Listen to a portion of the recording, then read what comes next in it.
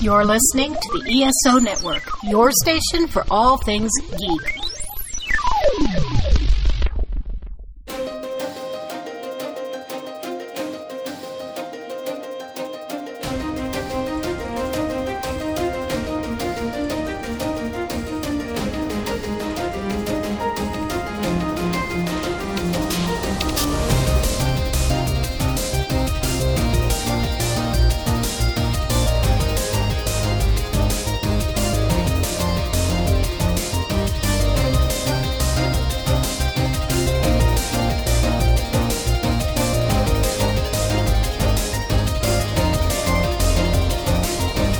Hello and welcome to the 42 Cast, your ultimate answer to fandom, geekiness, and everything. As always, I am your host Nathan, and we have another great episode lined up for you where we're going to talk about Star Wars: The Rise of Skywalker.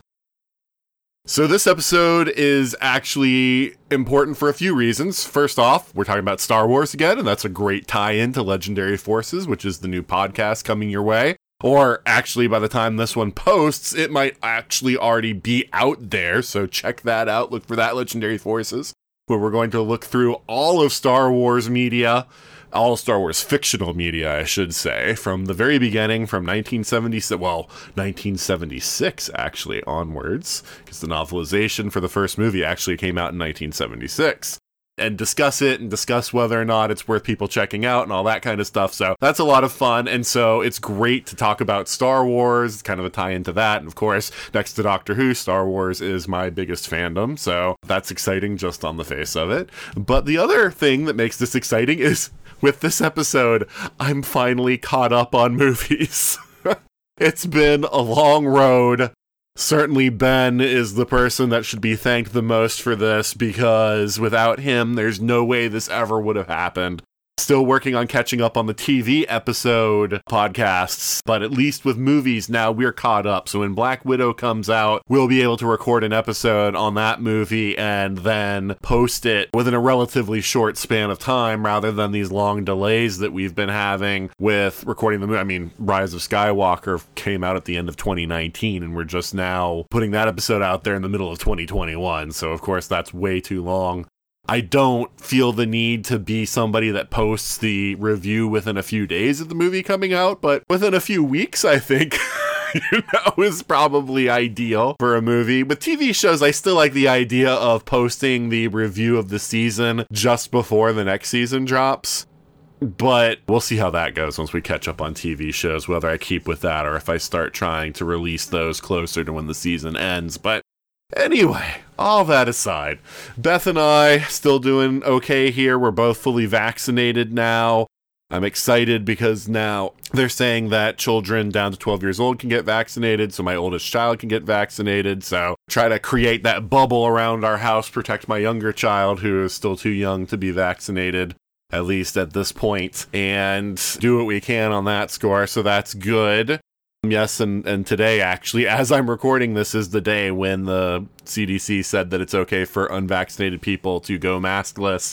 But I'm still going to wear a mask because I know I can still be a carrier and I don't want to pick something up and then give it to my kids or, give it to other people or whatever who aren't vaccinated for whatever reason or haven't been fully vaccinated yet. So, or I could be one of the 1 in 20 because it's only a 95% effectiveness rate. So that means 5% or 1 out of every 20 people it's not effective. So I could still get COVID. So, I mean, there's still reasons to wear a mask. And until the virus is really kind of stopped by a herd immunity and dies out mostly, I don't think that it's really great to go maskless. But anyway, Beth and I, we've been watching Warehouse 13, which is a show that we never saw before. We're on the second season now, and so that's going pretty well. Otherwise, we're still just watching the CW shows. We're watching Dragon Ball Super, although we're getting pretty far into that. And we've almost seen, as of the time of this recording, all of Mystery Science Theater 3000. We only have 2 more episodes that we haven't seen yet, and so we'll watch those over the next 2 weeks. And then, we'll have seen every single episode of Mystery Science Theater 3000.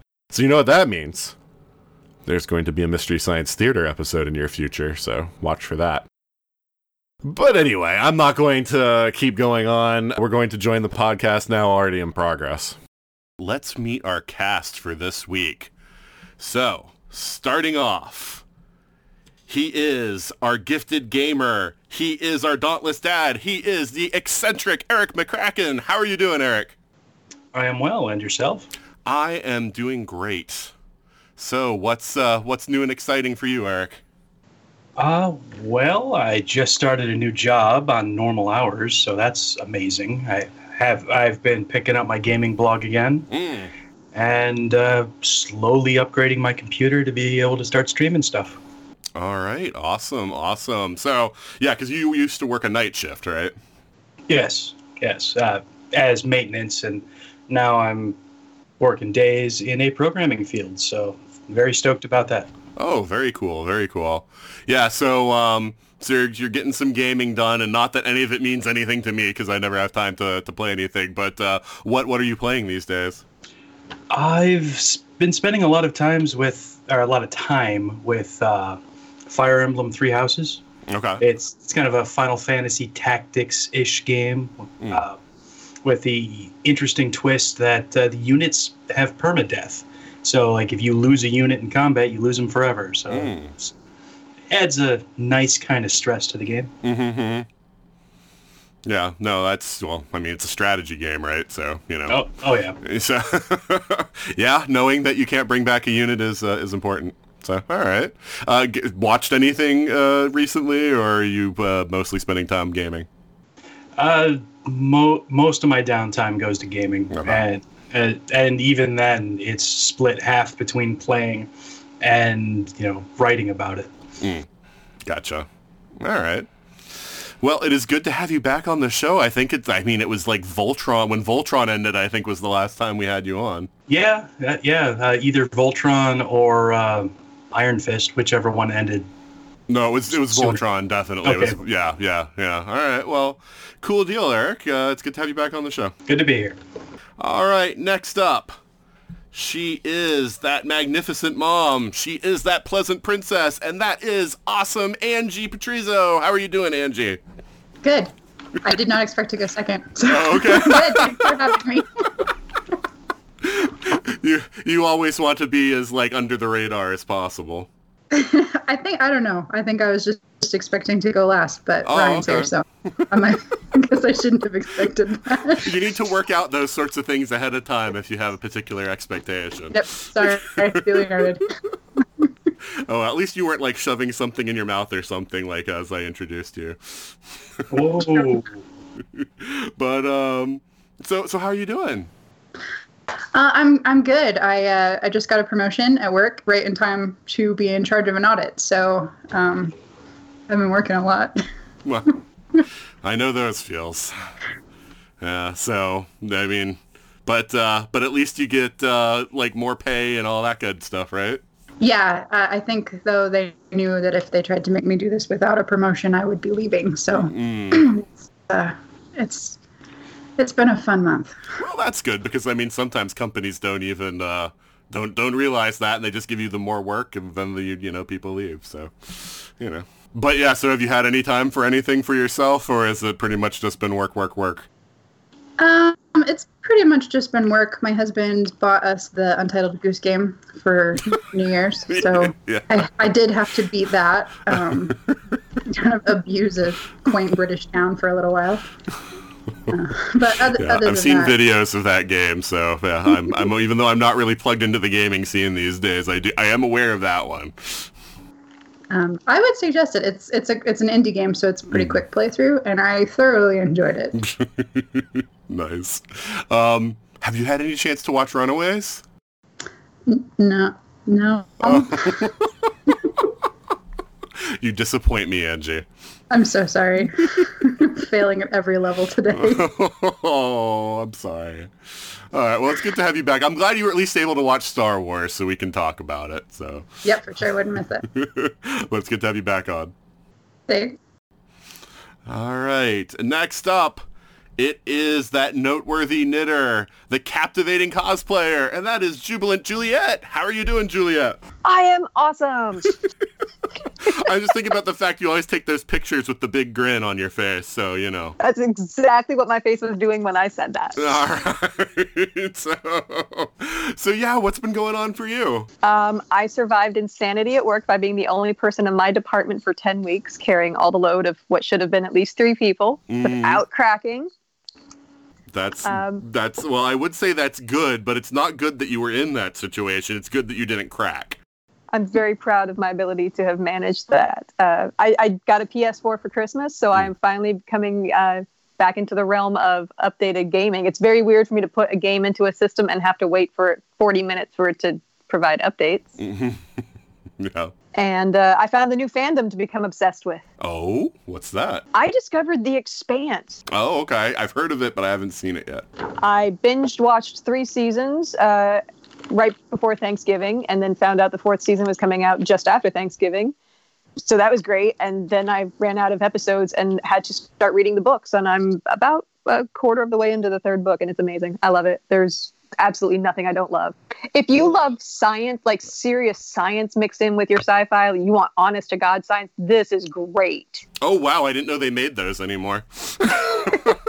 So much science, what's called sci-fi anymore is more sci-fantasy. So that's interesting. So it's really like hard sci-fi. It really goes into it. If you want to talk about like time lag for, they actually discuss the lag and how it grows the further you get away from something in the solar system, the effects of deceleration, the things that you have to have in order to burn at certain Gs to go for certain amounts of time, and how long you can go before your system will finally just stroke out. And it's amazing. Very cool. No, that definitely sounds like something I want to check out. And you were saying before the show you're going to Japan? I am. I'm going to Japan with a friend for a couple of weeks, right in the middle of Cherry Blossom Festival. I've never been, so this is very exciting for me. I am so jealous of you. I mean, like, words cannot convey how jealous I am of you. I will talk about it all the time as soon as I get back, I promise. Yes, rub it in. That's fine, yes. Yeah, that's like my wife's and my dream is to go to Japan someday, so, you know. And it's funny because I work for a Japanese company, but like in the role that I'm in, there's like, they're never going to like bring me over, but I know people who get to go over on like an annual basis, and I'm jealous of all of them. Oh, that's so sad. Yeah. Like my biggest excitement, I'm going to go see the Suicide Forest. I'm so weird, but that's where I want to go. Hey, whatever does it for you. Yeah, God, there's so much I'd like to do in Japan. It's sad. Well, if you see the giant Gundam, take a picture for me. I will do that, and then I will message it to you. All right, thanks. All right, let's not at those rates. Hey, I get free data and texting. Internationally? Yes. Wow. All right, well, it's good to have you back on the show, Juliet. Glad to be here. All right, and that final voice you heard, that is the audacious arguer, the proud Pluto hater, the rancorous Ryan Guthrie. How are you doing, Ryan? You know, I've been standing here folding my clothes, just wondering how you were going to describe me, and those are acceptable. I will. Yeah, I'm good. Figured. Oh, they're all true. I'm doing fine. So yeah, what's new and exciting for you? Well, you know, I like to think every day with me is exciting. My wife might disagree. But basically, it's just work and TV at the moment, and made it through the holidays, of course. Got what did I get exciting for Christmas? I got a smartwatch, which I think that's pretty cool. I'm one step closer to being Dick Tracy. Wow, there's a deep cut. Okay. All right, fair enough. Yeah. Anything else going on? I will second. I've only seen season 1, but I'll second the Expanse endorsement. I saw season 1, and then I had to wait for season 2, and I never got back around to it, and then it jumped networks. But that right there, the fact that it got picked up by a different network just tells you. Got picked up by Jeff Bezos. Yeah. Who really wants to go to space? I wonder if he sees this as his roadmap. What is it with you just watching first seasons of things, Ryan? Well, I mean, in fairness, like nowadays, I'm at the point there's so much TV that I kind of almost want to wait till there's enough seasons for me to binge all at once, or it's over so I can binge it all at once. I don't want to get into like this George R.R. Martin thing where I'm waiting like from the first Clinton administration for the series to end, you know? I don't want to do that anymore. That's good. I like that analogy. Yeah, no, because I was thinking of Man in the High Castle too, which you've only watched the first season of. Yeah, but now that it's ended, it's on my list to go back and finish off. Oh, okay. Yeah, I have to watch the final season that dropped in October, I think, but I've seen everything up to that. But all right. So yeah, doing any cons or anything? It's just the usual Dragon Con. I've already. You don't do the Arizona one anymore, huh? Well, I'm not in Arizona anymore. I'm in Texas. So Phoenix, it's not even called Phoenix Comic Con anymore. It's called Phoenix Fan Fusion, and it's just there's been a lot of that's the fallout of the Comic Con. Sorry, right? Angie knows all about this story of the San Diego Comic Con lawsuit of anything Comic Con. Yeah, San Diego versus Salt Lake City. Who knew San Diego would win that one? Yeah, but I mean, no, it's just like even before that, I don't want to bash a convention or anything because there's a lot of my friends still go to it. But the past few years, there's just been some weird stuff going down in Phoenix that I've decided it just probably isn't worth my money to make the trip. Although my mom lives out there, so that, I mean, she's probably worth it. But convention, not that much. Mrs. Guthrie, you're not worth it. That's what your son's trying to say. Fans, she won't hear this.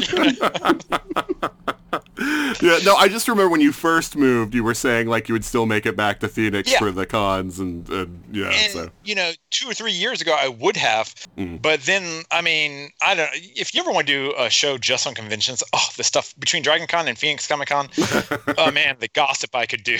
No, I do want to do a show just on conventions at some point because that's I think that there's a lot to talk about with conventions that's more than just because every other show that I know talks about conventions only talks about Dragon Con, and I'm like, there's a lot more than Dragon Con, and there's a lot more to understand about the nuances of various cons. So yes, yeah. Absolutely. Anyway, so yeah, nothing but Dragon Con on the radar right now. Texas, Houston has a few 9 to 5 on Saturday and Sunday cons, which I keep saying I want to check out, but they're usually. It's just a scheduling issue. They're usually like the same weekend, like as Mother's Day or something else that I'm doing something. So I don't know. Yeah, we'll see. I'm really disappointed. Milwaukee had its very first Comic-Con since I've moved here this past summer, and it doesn't look like they're doing another one. So I don't know if it's just they didn't have enough turnout or whatever. Chicago's so close. So I don't know. I mean, I guess that's the issue. So there's tons of cons in Chicago. Yeah. But there's almost nothing in Milwaukee. We have an anime con in Milwaukee, and we have a My Little Pony con, and we have a classic gaming con, and that's all we really have in Milwaukee. So. Well, yeah, I mean, Houston is the 4th largest city in the country, right, by population. I am surprised it doesn't have a larger con scene, but it is what it is. Maybe it's just we're in such a location, we're not really a major hub for airlines, so that could be part of it as well. I don't know. I'm sure there are plenty of factors, but I do notice this kind of vibe among con goers to kind of enjoy when another con fails, like another Dash Con or something like that. Right. Yeah, so that's I think a factor as well. There are just so many cons out there that it's a competitive sport now. Yeah, we'll have the one day, the Saturday only or the Sunday only cons, but it's just dealers basically. Yeah. They'll get one local guest or something, and it's and I'm yeah, I'm not going to go to that. Yeah, I mean, my first criteria when I check a con is if they do different tiers of membership so that you can get autographs faster and be at the front of the line. That's already a turnoff for me. It tells me it's more about the money than it is the camaraderie, the fandom. Yeah, I'm really disappointed that we're not doing well, they called it Wisconsin Comic Convention because you can't say Comic-Con, right? And there's already the Milwaukee Comic-Cons are the one-day ones. So it was Wisconsin Comic Convention. But they had some great A-list type guests. I mean, I got to meet Nichelle Nichols. They had Carrie Ewells. They had a bunch of the Power Rangers. They had, a bunch of writers. I met Michael Stackpole and, a few of the, other Star Wars writers and stuff. So, yeah, I was really disappointed that... they're not going to do that again, so. I'll let us move on, but I have to say, Michael Stackpole, he lives in Phoenix, and so he would do all the local Phoenix cons, and he'd also do Dragon Con. And my wife and I, we would go. We attended his writing workshop. I listened to him talk. I got into an argument with him about whether or not Han Solo is a good guy or a bad guy. But which, there you go. What did I say? Right? That arguer? yeah, exactly. Well named arguer. But it got to the point where he thought my wife was stalking him because he'd see her at various cons. She'd be in Atlanta suddenly, and he was there walking down the hallway, and I'd see the look he'd give her, like both of us, but like mainly her, because I don't know, it's like wait, do I know her? Is she following me? And then kind of like a fear almost, What is it with you and convention guests where you have like these horrible things? It's like I just saw the news bite about Lou Ferrigno becoming a sheriff's deputy, and I was like, oh, Ryan better not go to that town in New Mexico. He's gonna have trouble. Yeah, I'm avoiding New Mexico now. It's off my list. Oh man. Oh well, you just piss off the guests like you piss off everybody else, so it's at least you're fair with everybody. Well, at least I'm not forgettable. Right there. All right. Well, it is certainly a thing to have you back on the podcast, Ryan. Thank you. Good to be back. All right. So, you know what time it is? It's time for our 5-minute controversy. And that's where we talk about something that's going on in the geekosphere as a way of just kind of like loosening us up a little before we talk about the main topic, and also giving you, the listener, a way to judge us. So, the thing that I wanted to talk about, and sort of apropos to what we're discussing today, is Kathleen Kennedy, in an interview, said that it's really hard making Star Wars movies because there's no material to adapt. There's no comics. There's no novels. So a lot of people thought that was kind of interesting. So I'm kind of curious about people's thoughts about that statement, seeing as how there's, literally decades worth of both comics and novels of Star Wars. So let's start with you on this one, Ryan. Do you think that that's a fair assertion for Kathleen Kennedy to make? Fair? No. I kind of get the point she was trying to make, but she stumbled over it. Between the expanded universe and I think just about every publishing house has had Star Wars comic books at some point in time. Mm-hmm. There's plenty out there. Does it have the cultural resonance as Spider-Man or Superman? Has it been around since, long enough to have Luke Skywalker punch Hitler in the face? No, but there's still plenty of material out there for them to mine. It's just they decided that they didn't want it. And to be fair, a lot of the EU is crap, but a lot of it is great. Why would you say something so brave yet controversial? Oh, you haven't met Ryan yet, have you, Eric?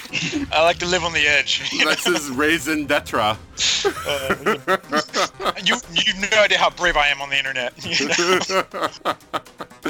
Okay, all right. So Angie, any thoughts on this? I mean, yeah, I really wanted this article to be clickbait.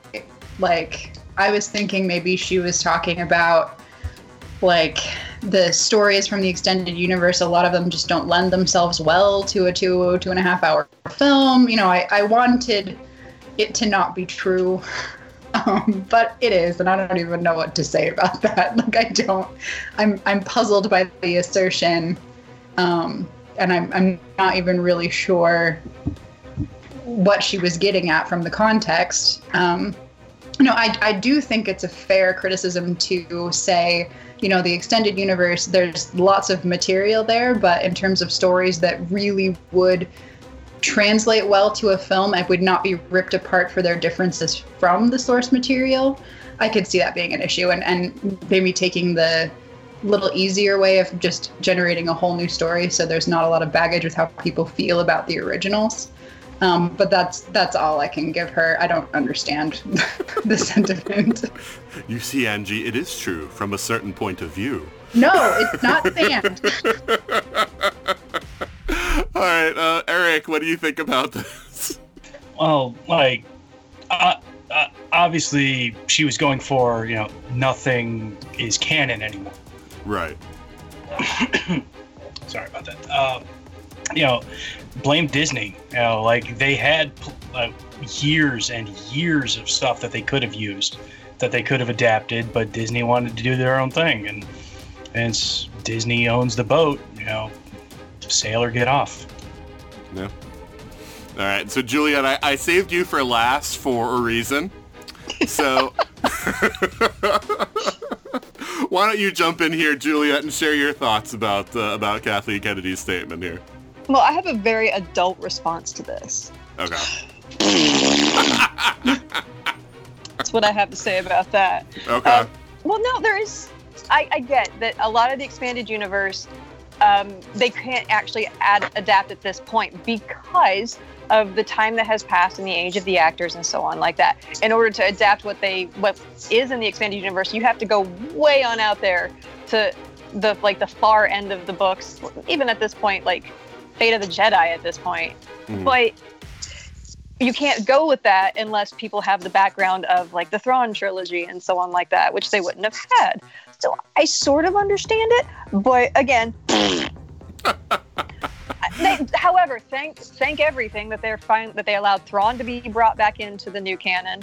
I got my fingers crossed for more awesome characters, including a specific one that I really want to see.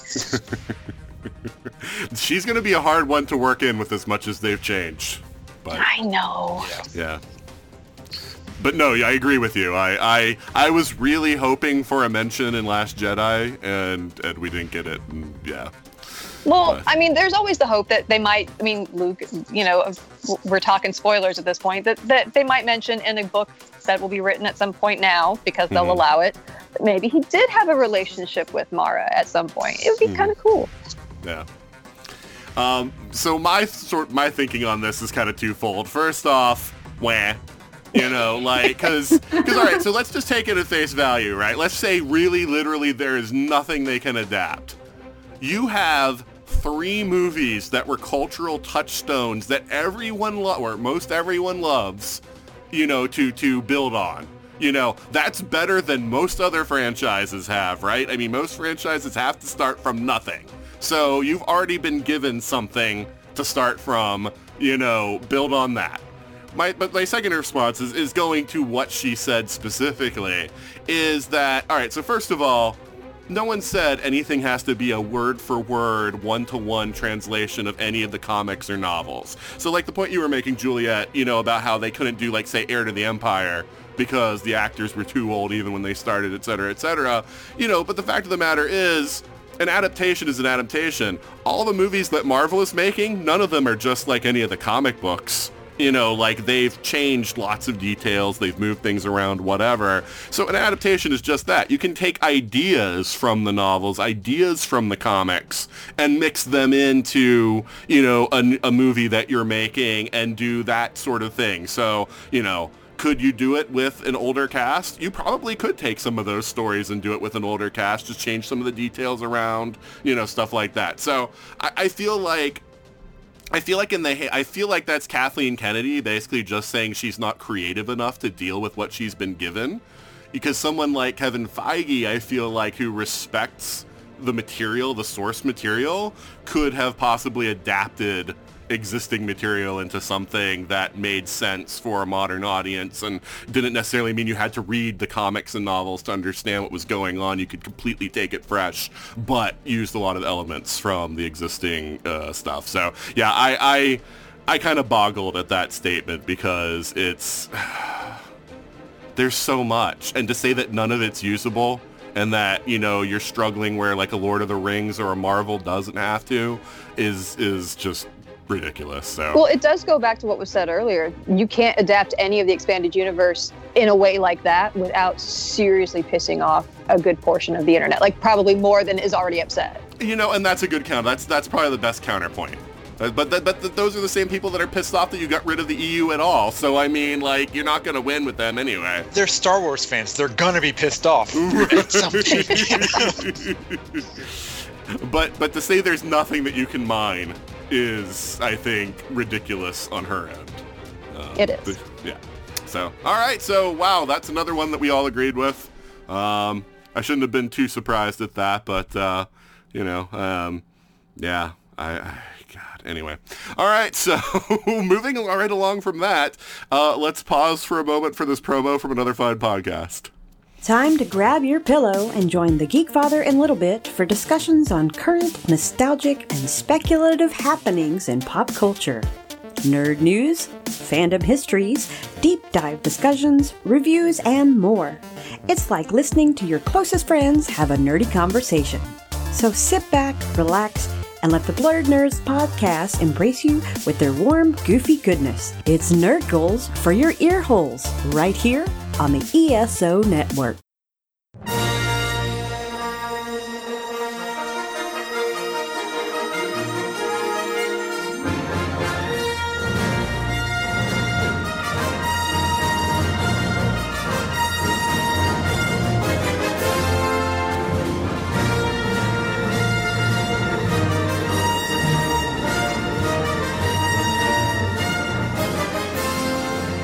And we're back. And like I talked about at the top of the show, we are talking about Star Wars: The Rise of Skywalker. This is the third of the new trilogy that they're calling now, with all three trilogies together, the Skywalker Saga, although I've heard people make the argument that it really should be called the Palpatine Saga. We'll get into that a little bit, I think, later. So, yeah, I mean, first off, before we even start talking about Rise of Skywalker, because Juliet's the only person that was on the podcast that's with us today that was on the show to talk about Last Jedi, I would really like to know everyone's position on Last Jedi before we talk about Rise of Skywalker, because I'm curious how much of that informs your opinion of Rise of Skywalker specifically. So, let's not go too far off into, talking about Rise of Skywalker or Last Jedi, but if you could just, in a few sentences, sort of summarize how you felt about it. So let's start with you, Angie. Last Jedi was, I think, a pretty mediocre film. I really appreciated some of the concepts and ideas that got brought up and developed a little bit. I am always a huge defender of showing what happens to our superheroes after really traumatic events. That said, I felt like just narratively, pacing-wise, editing, that movie was a hot mess. And I did not really enjoy watching it. I tried rewatching it a month or two ago and couldn't get through it. And rewatched it after I watched Rise of Skywalker and saw the internet exclaiming about how good Last Jedi was, because I was confused and scared, and I didn't like it any better this time around. So, yeah, middling film, neat concepts, really pretty. So wait, were you confused and scared by the internet's reaction, or were you confused and scared by the movie? I was confused and scared about how many people were coming out of the woodwork to profess how great Last Jedi was. Okay. Because it wasn't. Okay. All right. So, Ryan, what were your thoughts on Last Jedi? Well, we're going to fight, clearly. Right. First off, you should always be afraid of the internet's reaction to anything. That's a given right there. But in regard specifically to The Last Jedi, I would put it fourth or fifth favorite Star Wars movie. Definitely top five. I will always reward taking creative risks, even if they don't always pan out. But in this instance, I think most of them did. I feel like Rian Johnson went original. He was given the helm of Star Wars, this massive franchise, after J.J. Abrams played it so safe, and he decided he was going to try some new stuff. And I feel like most of the swings he took hit. It wasn't perfect. That's why it's, fourth or fifth and not one or two. But I also think that Star Wars is an odd franchise to begin with. So I can get how you can love Star Wars and this not be your Star Wars. Okay. And Eric, how did you feel about Last Jedi? Well, it's difficult for me to put into words and talk about it in and of itself. Like, the best way that I can describe Last Jedi is going back to The Force Awakens. When The Force Awakens ended, I walked out of the theater with my wife and we talked about the movie for a long time. We sat down and watched lore videos for months. We hypothesized about, like how, who these characters were, what they meant, what was going on. For literal months we talked about this. Last Jedi ended and we just kind of okay. We went home, we didn't talk about it, we didn't have any questions, we didn't have any speculations. I honestly feel that The Last Jedi was the end of the saga. It wrapped up everything. There wasn't anything left over. It even kind of ended on that quasi-happy note with the little kid and the Force pulling the broom to himself. It really kind of felt like okay, this was the end. And they really hammered home that point that let the past go. Like so many times that concept was brought up in the movie that it was like, okay, well, the Star Wars saga is over now. They're going to do their own thing in the future, and it's not going to have anything to do with the past, which I came to terms with. Looking at it in a vacuum, it was an okay movie. I wouldn't watch it again, and I haven't, but I don't regret seeing it. So you think that, the next movie should have been something like Rise of the Broom Boy? Harry Potter? I honestly feel that they should have started a new saga with the 9th movie. Don't call it Episode 9, because everything ended in Episode 8. Mm-hmm. Yeah, so they could have taken the Broom Boy and made a movie about it. Broom Boy or the Rey saga or right. Yeah. Okay. Weird Muppets Doing Funny Things, the movie. Oh no, that's called Farscape. That was made. All right. So Juliet, just as a reminder, or for people who didn't hear the Last Jedi episode, just briefly, what were your thoughts on the movie? I really enjoyed it. I was kind of awed by it the first time I saw it. I was very emotionally raw by the end of it, which is where I felt I needed to be at the end of the second movie in a trilogy. And I've rewatched it several times since. I have defended it to friends and in person and on the internet that I felt it was a fantastic take on Luke's own journey. It may not have been the one I was used to in the expanded universe, but it gave me a different perspective on him, and I was very pleased with it. Yeah, I remember saying when we talked about it that, it is definitely not the story I would have told if I had been told to write the sequel for The Force Awakens. But that's also why I loved it, because with most movies, I can sit down at the beginning of the movie and say, this is what's going to happen. I mean, one of the things that annoys people when they tell me that Memento is one of the greatest movies ever is when I sat down before I even saw the movie, just heard the basic concept and said he's the one that killed his wife. I was like, that's because, a movie like that, there's no reason doing it unless it's weird like that. Right. And so, I can usually predict a movie, and Last Jedi kept subverting my expectations. I was like, this is going to happen. Oh, they didn't do that. Oh, that's interesting. Oh, well, this is gonna, oh, no, they didn't do that. And so, I really enjoyed it because it surprised me so many times. There were some things I didn't like. I felt like the whole casino thing, Canto Bight, was, way too long, and sometimes the cuts between what people were doing in different places were kind of choppy and disjointed and stuff. So I don't feel like it was put together the best that it could have been, but I really enjoyed the fact that it subverted so many expectations and made it a movie that was enjoyable to watch because I couldn't tell what was coming next. So that was kind of how I came to it. So I enjoyed the experience of watching the movie.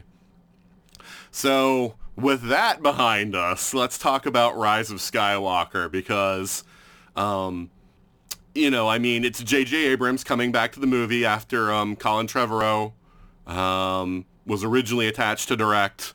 but had too many issues apparently creatively with trying to hatch out his vision. I know one of the things that I heard was that he was really upset about killing off Luke in Last Jedi and was trying to argue that they shouldn't, do that. And so, but that's the only thing I've heard as far as specifics of what the actual arguments were. So we have Abrams back on Rise of Skywalker, and one of the things that I felt just watching the movie is that seeing Rise of Skywalker the way that we got it, I wish that either J.J. Abrams had done all 3 movies or Rian Johnson had at least been able to do Episode 9 as well as Episode 8, or done all 3, because I felt like there was narrative whiplash. I felt like we went one direction with Rise of Skywalker, or with Last Jedi, and now we're going a completely different direction with Rise of Skywalker. And that made me feel worse about Rise of Skywalker just because it seemed like a lot of it was just saying, we're spending a lot of time here just to retcon Last Jedi. So just kind of curious about just again, overall views on Rise of Skywalker. Did you feel that sort of narrative whiplash? Did you like the direction that it went? So this time, let's start with you, Eric. I kind of talked about it a little bit in the last question, but I really felt disconnect between Episode 9 and the other 8. As its own standalone movie, it was fine. I didn't have any problems with it. I probably would watch it again, but to call it the end of the saga, though, I legitimately feel like it didn't really add anything to the saga. It just wrapped up its own issues. As a standalone movie, it's fine, but as the end of everything that we've been building up to, I was pretty disappointed. Yeah, I mean, I guess I should be more specific in what I was talking about. It's like we go through Last Jedi, where the whole movie is telling us the past doesn't matter, right? Let the past go. It's what's now that matters. And all of Rise of Skywalker was about legacy, right? It was like, no, legacy, legacy, legacy. This is the Jedi and the Sith like it's always been. It's going back thousands of years. This is all part of this vast legacy. And it felt like such a turnaround, such a 180 from Last Jedi. And that whereas if Last Jedi hadn't existed, I don't think I would have had a problem with it. But it just it felt like I wasted my time with one of these movies. And that's kind of the issue that I had, the strongest issue that I feel. That it seems to me almost like it's a criticism. I mean, it's really a criticism of Disney that they knew they were making 3 movies. And if they knew they were making 3 movies, why weren't they plotted out better ahead of time to make a trilogy that actually made sense as a trilogy, rather than having basically 2 writers bashing each other over the heads being like, no, that's not what happened. This is what happened. Oh, no, I'm going to take it back. And now, this is what happened. I don't care what you said, I feel like I'm in the middle of this little spat, and it just made the story less enjoyable. Right. And I kind of got the feeling too that they took a stand with Episode 8 and okay, yeah, this is the end of everything. And let go of the past. We're doing our own thing going forward. And then they got the backlash from the Star Wars community. And then they were really we kind of need all of the old fat nerds that are mad at this movie to help float the cost of it. And the direction we're going isn't going to pull in the movie. So then they had to backpedal hard and to bring in that crowd again. And I don't know. It didn't work for me. Ryan, thoughts on the narrative whiplash effect? Well, first off, I'm not old, so I don't know what that whole criticism was about.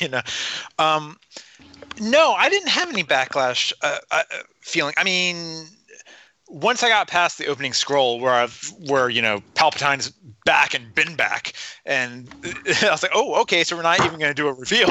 Okay. Well, that's another part where it was just like, it felt like this movie was trying to set up things that should have been set up in the previous movie because they spent so much time just trying to set up something new that wasn't even alluded to in any of the previous stuff. Yeah, I agree. Yeah, there was a large amount of whiplash to an extent, but I don't think it's any more whiplash than is normal for Star Wars trilogies. You're going to tell me going between New Hope and Empire and Return of the Jedi that entire plot lines and characters weren't thrown away and rewritten? Of course they were. If no way Leia would have kissed Luke if she was always intended to be, his sister. It just wouldn't have happened, And same thing, Jar Jar was supposed to be. I don't know. Did George Lucas ever spend any time in the Deep South? I can't speak to that, but I'm gonna, unless the Deep South of Tatooine, it's the same. I don't know. Maybe Jedi are like Egyptian pharaohs. I don't know. But and he at the same time he tried and failed to shift course with the prequel trilogy with Jar Jar and with the Trade Federation and everything. But here's the thing, Ryan, and here's where I'm going to say they're different. There was no guarantee going into A New Hope that there were going to be 2 more movies. With these, they actually had dates scheduled for all 3 movies. So, to me, the notion that they should have plotted out all 3 movies ahead of time is not, I think, as big a deal as saying, like, when you're doing the first movie in a series, and you don't even know if you're going to get a green light for a second one, to have it all plotted out ahead of time. I will give you New Hope to Empire, but after that, no. They knew they were going to. You did not end Empire Strikes Back like that without being pretty confident you're going to get a follow-up, and so forth. And same, and obviously in the prequel trilogy, everyone knew all 3 of those were going to happen. So yeah, I don't buy too much. What was the switch on the prequel trilogy? Because it's all badly written, but I don't recall there being any kind of narrative whiplash in that. Okay, to be completely fair, got killed pretty fast. Yeah. Well, okay, but that's not a change from anything. No, but Jar Jar was definitely changed. He was going to be the breakout character. And Phantom Menace, and we see how that went. But nothing was actually changed. He was just had a smaller role in the other 2 movies, so it's not like it's an actual change of anything that we knew before. It's valid. To be fair, putting me on the spot like this, I should have gone back and rewatched the prequels so I could answer this correctly. I don't think that was necessary. Yeah, thank you. I don't think that's ever going to be necessary. Yeah, I'm not into cruel and unusual punishment here. So did they ever mention midi-chlorians again in the Thank prequels? God. No, they did not. After the prequels, no. So yeah. Yeah, even in between trilogies, there's been whiplash as well in that respect, But no, because they've never said they don't exist. They just haven't mentioned them. Yeah, sure. But to The Rise of Skywalker as a whole, I will say here that I don't give J.J. Abrams enough credit a lot of the time. I went into this with very low expectations, and I feel like he did a good job of keeping that whiplash to a minimum for retcon. I'm sorry, I just expected you to go like, I came into this with very low expectations, and he met them. He exceeded my low expectations. That's the best backhanded compliment ever. But yeah, considering what he had to do, the whiplash was probably, with respect to how much retconning was done, was understandable. Okay. That makes sense. Understandable based on what? The amount of retconning that he did. Okay.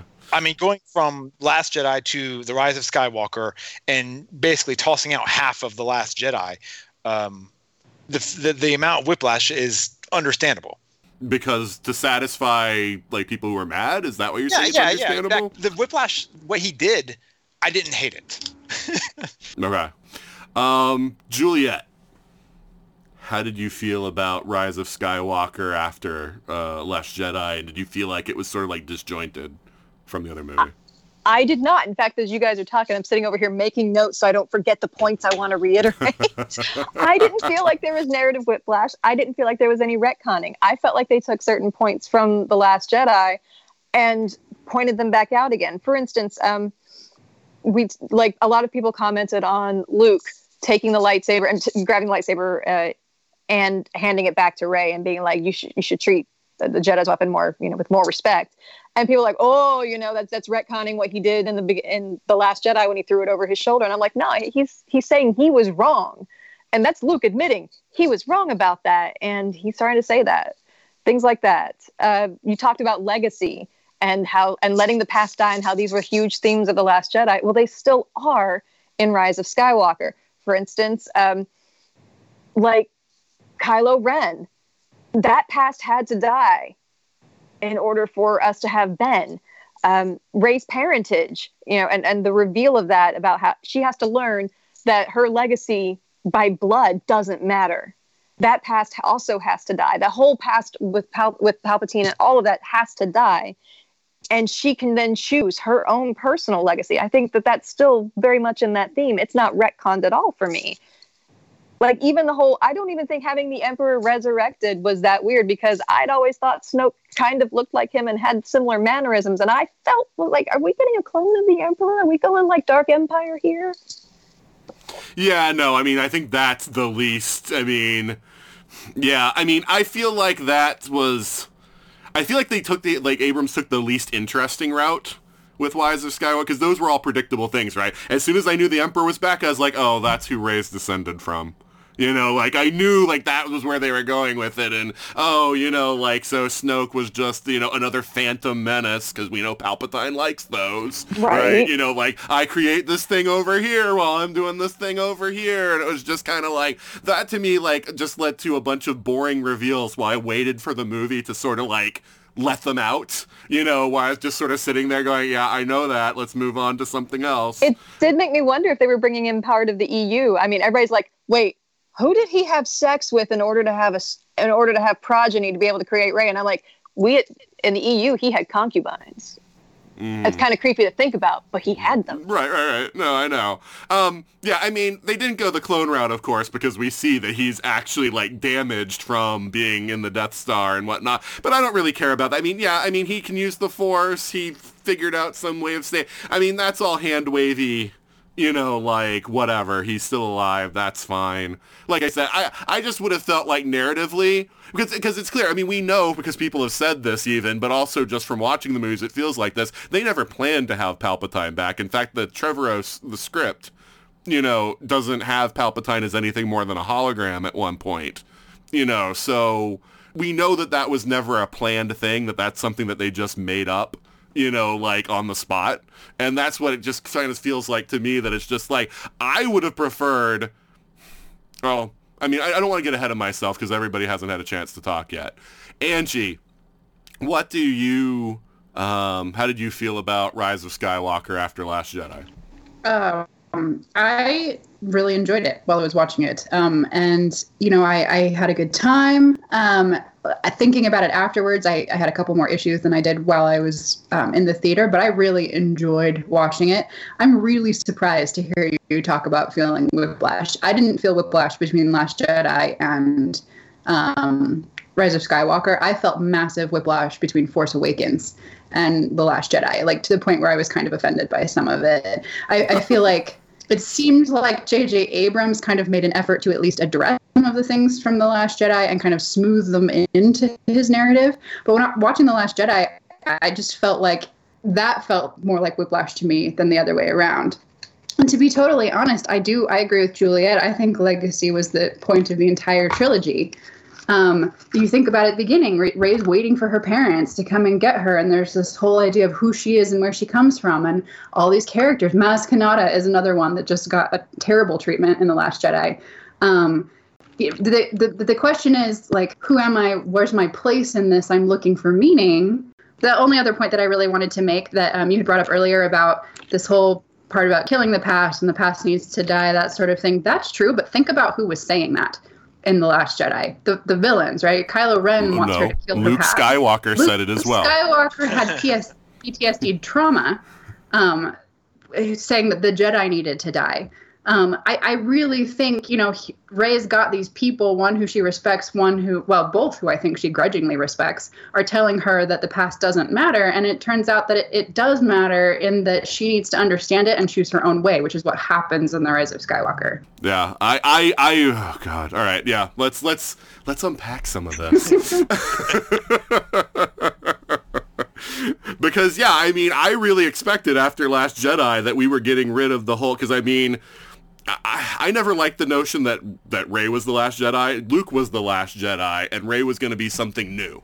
We're leaving the past behind, and we're not going to do this Sith Jedi thing anymore. And that's what I really expected to happen out of it. And I still feel like Rise of Skywalker is very paint by numbers, and, there wasn't a whole lot. I mean, it's basically like, let's make sure that we, do all these little beats that were in the original trilogy just to make sure that we've, referenced those beats. And while I get that Star Wars has done that before, I was hoping that with the sequel trilogy that we were going to do, more that was different. So, all right, so let's talk about Kylo Ren.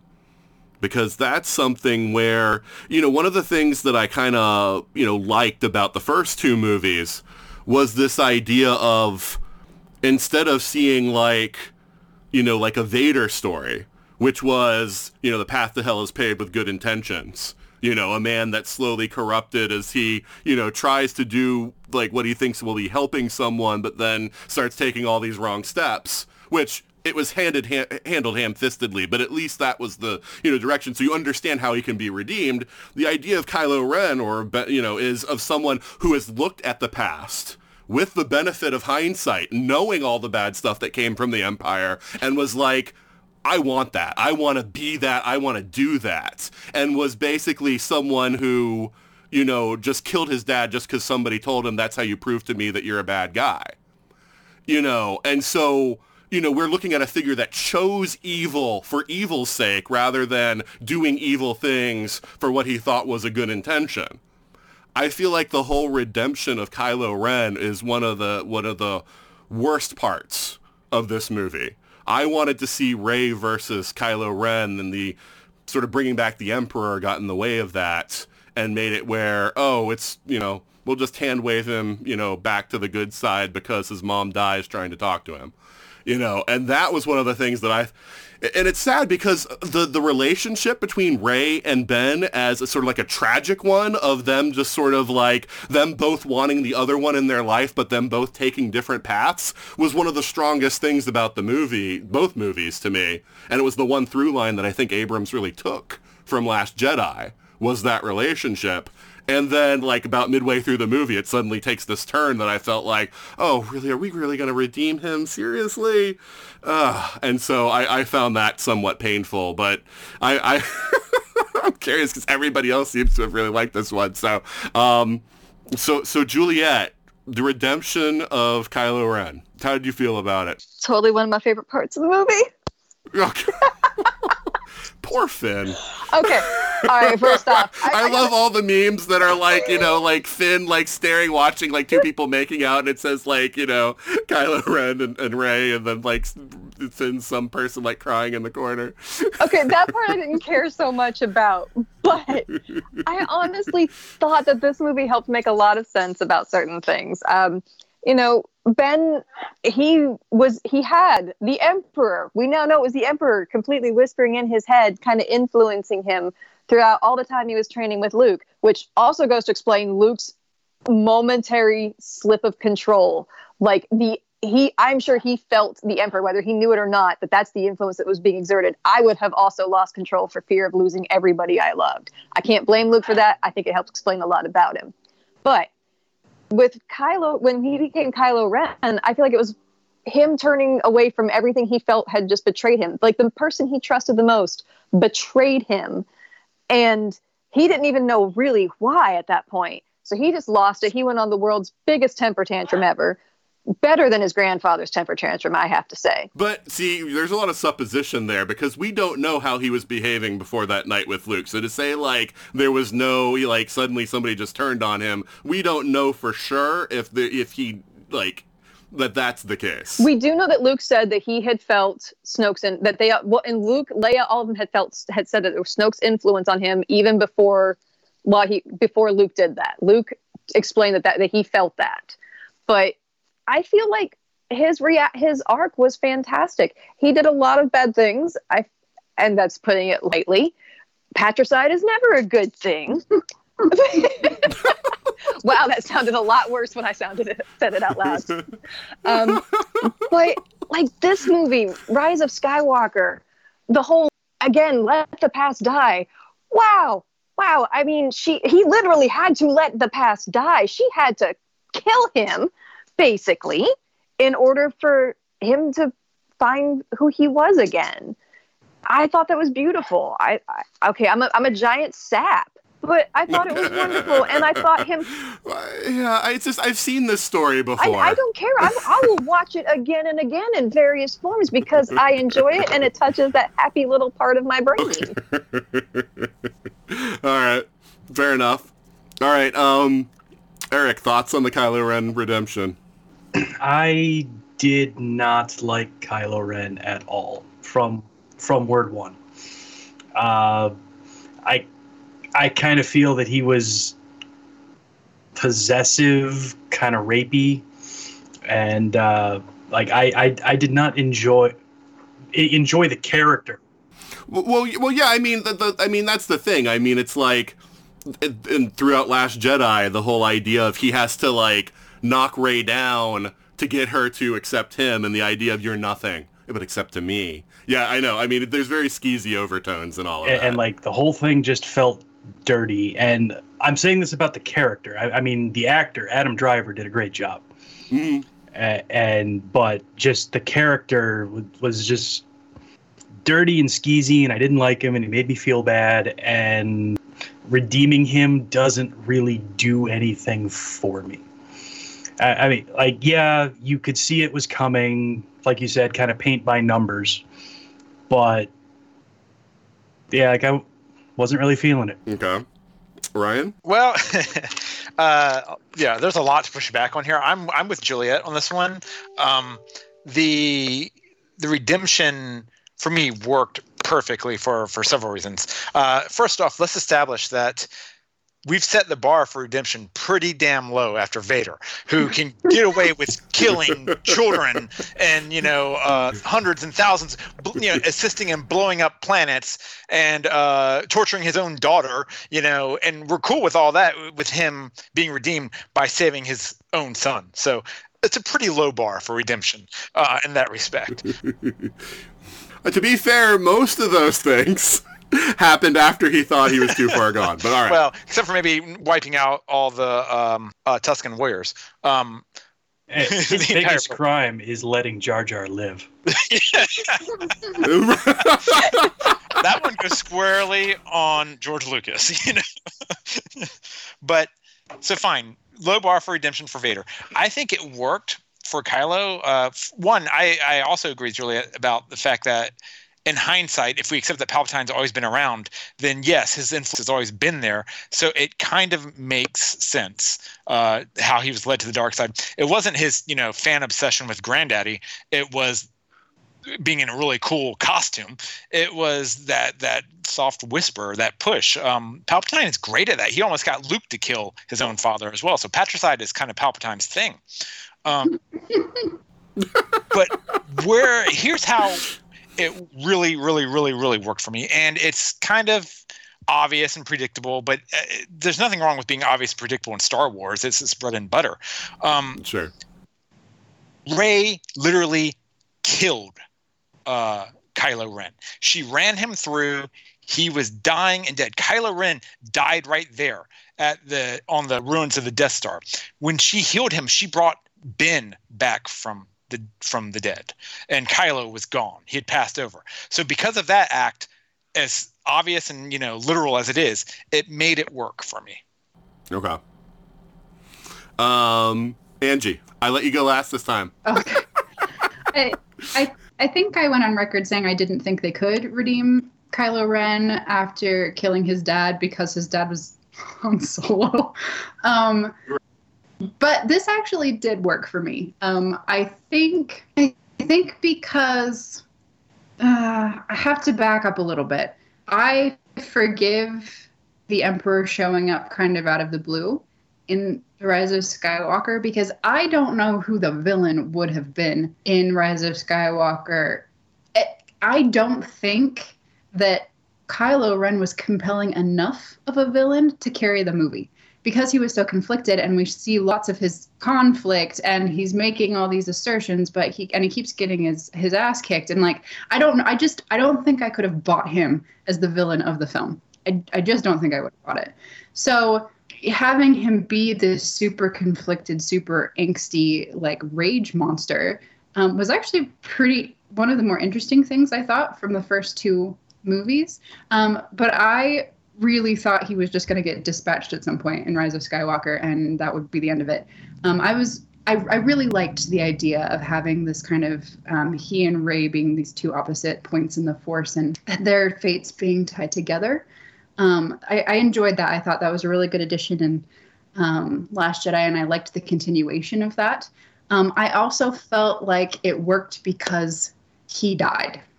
If he had lived, I would have been raging against it like everybody else, I think. But I think the fact that he was willing to, of his own free will, give up his own life force to save Rey, that in itself was the act of redemption for him. And I'm okay with that. I feel like that's emotionally satisfying to me.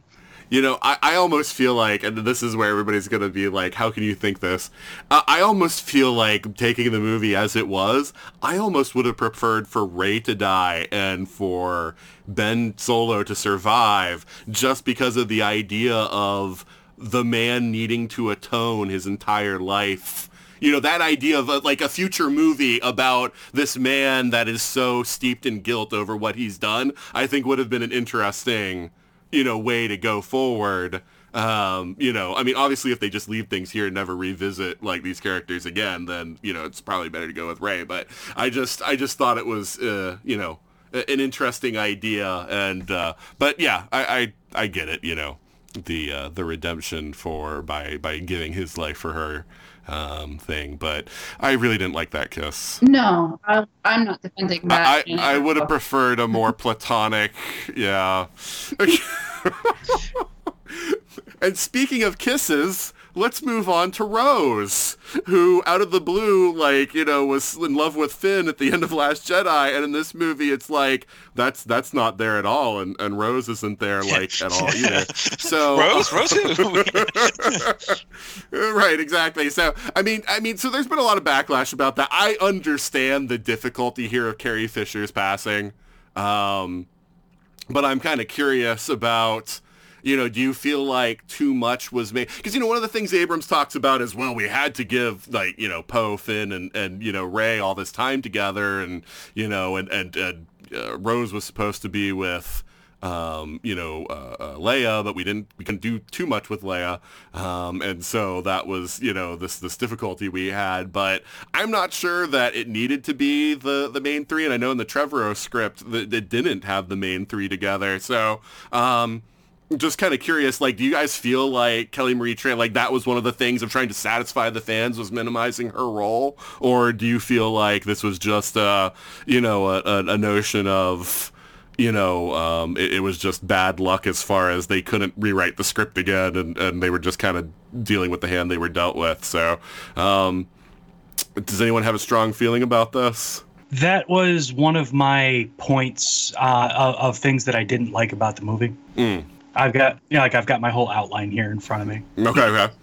But I was talking about the disconnect between 8 and 9, and Rose's relationship was really kind of front and center. In 8, and then in 9, she's barely there. Finn's moved on to this new female stormtrooper thing, and apparently has a thing for Rey. Where'd that come from?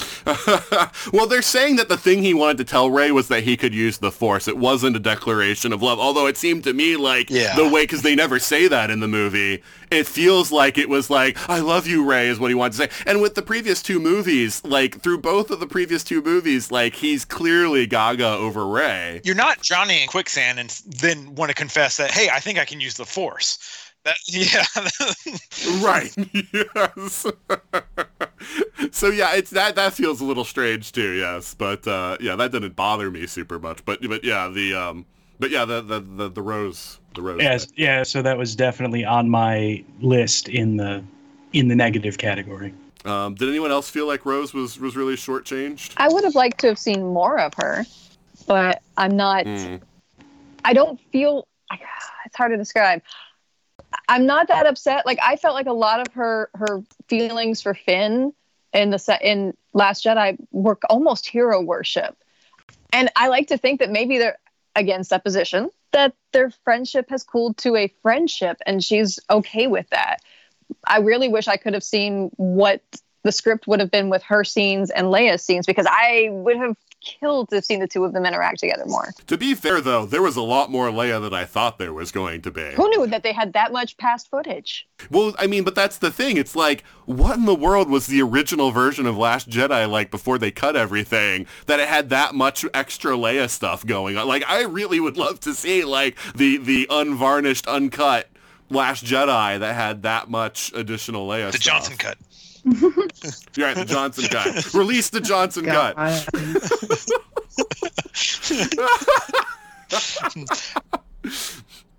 Yeah, I mean, the thing was, I didn't, like, think that Rose was, like, all that great in Last Jedi, but I felt like, again, because she was so prominent in Last Jedi, it felt like another, like, sort of just, like, weird narrative, like, Whiplash thing of, like, oh, and now she's, like, a super minor background character in this one, and, you know, the whole thing, like, the end of the movie almost was, like, her and Finn kissing, and it's like, but that's, like, not even addressed, like, not even one line of dialogue. I'll jump in on this one. You know, yes, I would have liked more Rose, but the reality is we're never going to know what movie we could have gotten if Carrie had been around for it.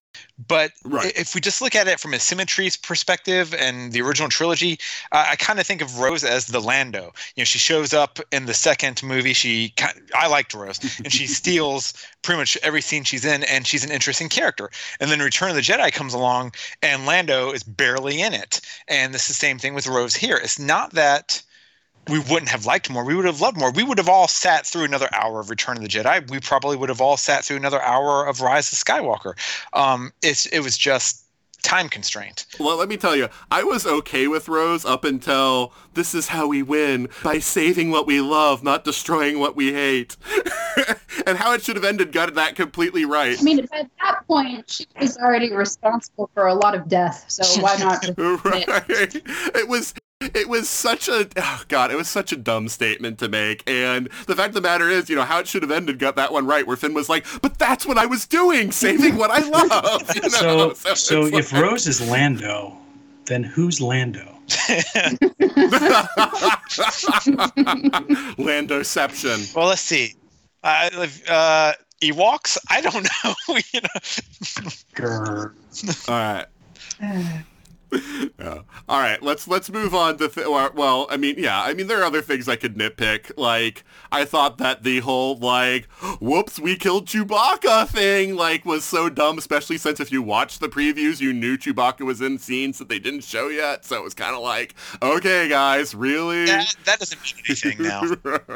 I mean, sometimes, but you know, that's when you have, like, someone like Feige running your organization, and he's smart and canny and knows that, like, we'll put some fake scenes into the trailers to, like, misdirect people, you know. Well, you also have to remember that Abrams was editing this thing, like, right up to, like, the week before it went out. So anything could have changed. Just before we move on for a sec, the Rose thing, the problem is it's hard to separate Rose from the meta, like the internet bullying, all of that controversy, but really narratively, and this was part of the reason I decided to try to get through Last Jedi again. She's not connected to anyone but Finn. She has no real interaction with any of the rest of the main cast, and I just think they couldn't devote that much movie time to having her interact with people that she'd never interacted with before. It just really seemed like there wasn't much they really could do with her. And that's actually the part of the leak script that made me shudder, is the idea that they were just going to split up the party again for most of that film too, which I hate. I hate it when stories do that, especially, I'll forgive it in a middle, but especially at the climax, do not do that. Well, I mean, part of this thing, though, throwing everyone together was, like, we got the scene where Poe's, like, talking to Rey, and he's like, you're our best fighter. And I'm like, how do you even know that? Like, you've said, like, 2 words to each other. Like, and they tried to make us feel like these people had that time together when they really hadn't. And so it was just, I mean, that's just an isolated line, but I just, like, was kind of like, that line is ridiculous. It's based off of stuff in between movies. I mean, you just have to... Yeah, but I mean, the way this whole movie went down, it doesn't seem like much time passed since Last Jedi. It seems like it's only been a few months. Doesn't he also snap at her? Well, they argue about the Falcon. Oh, and this is one of the things I like. So we're going to get to stuff I liked. One of the things I liked is that she is incensed because she says, that's Han's ship. And I love the fact that they're holding on to the fact that, like, Rey almost, like, hero worships Han, because of how much she respected him and how much she, like, came to like him in that short span of time. So I really did like that, where she was arguing with Poe for, like, damaging the Falcon because it's Han's ship. I love that. Although by then it should have been Chewie's ship. Well, Lando's. But, but I expected Lando to just come back and be like, oh, my ship, this is great, It's the only reason he shows back up, isn't it? Right. Well, I was wondering if that was going to be it. Like, he's coming back to, like, claim the Falcon. Like, finally. All right. So, of course, we had Lando, and we'll talk about him, and that was okay. But the thing that made me cheer in the movie theater was when Wedge Antilles showed up for the final fight. Yeah. For all 2 seconds. I don't know what Abrams did to convince Dennis Lawson to come back, but I am so glad that he did it, because, Lawson has been like, Star Wars killed my career, like, he tried to convince Ewan McGregor, who was his nephew, not to do the movies, because he's like, it'll kill your career, and he's been very vocal about how he hates that he did Star Wars, so I was so happy that they brought Wedge back for the final battle. God, I was over the moon for that. That was even better than Chewie finally getting his medal. Oh, that was such a contrived thing.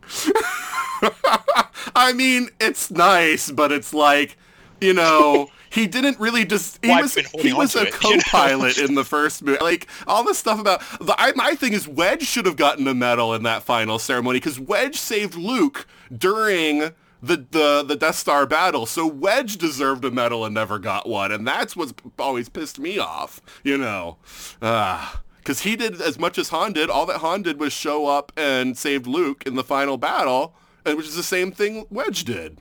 So they both should have gotten medals. And what about Porkins? Well, Porkins was dead. Posthumously, he could have gotten a medal.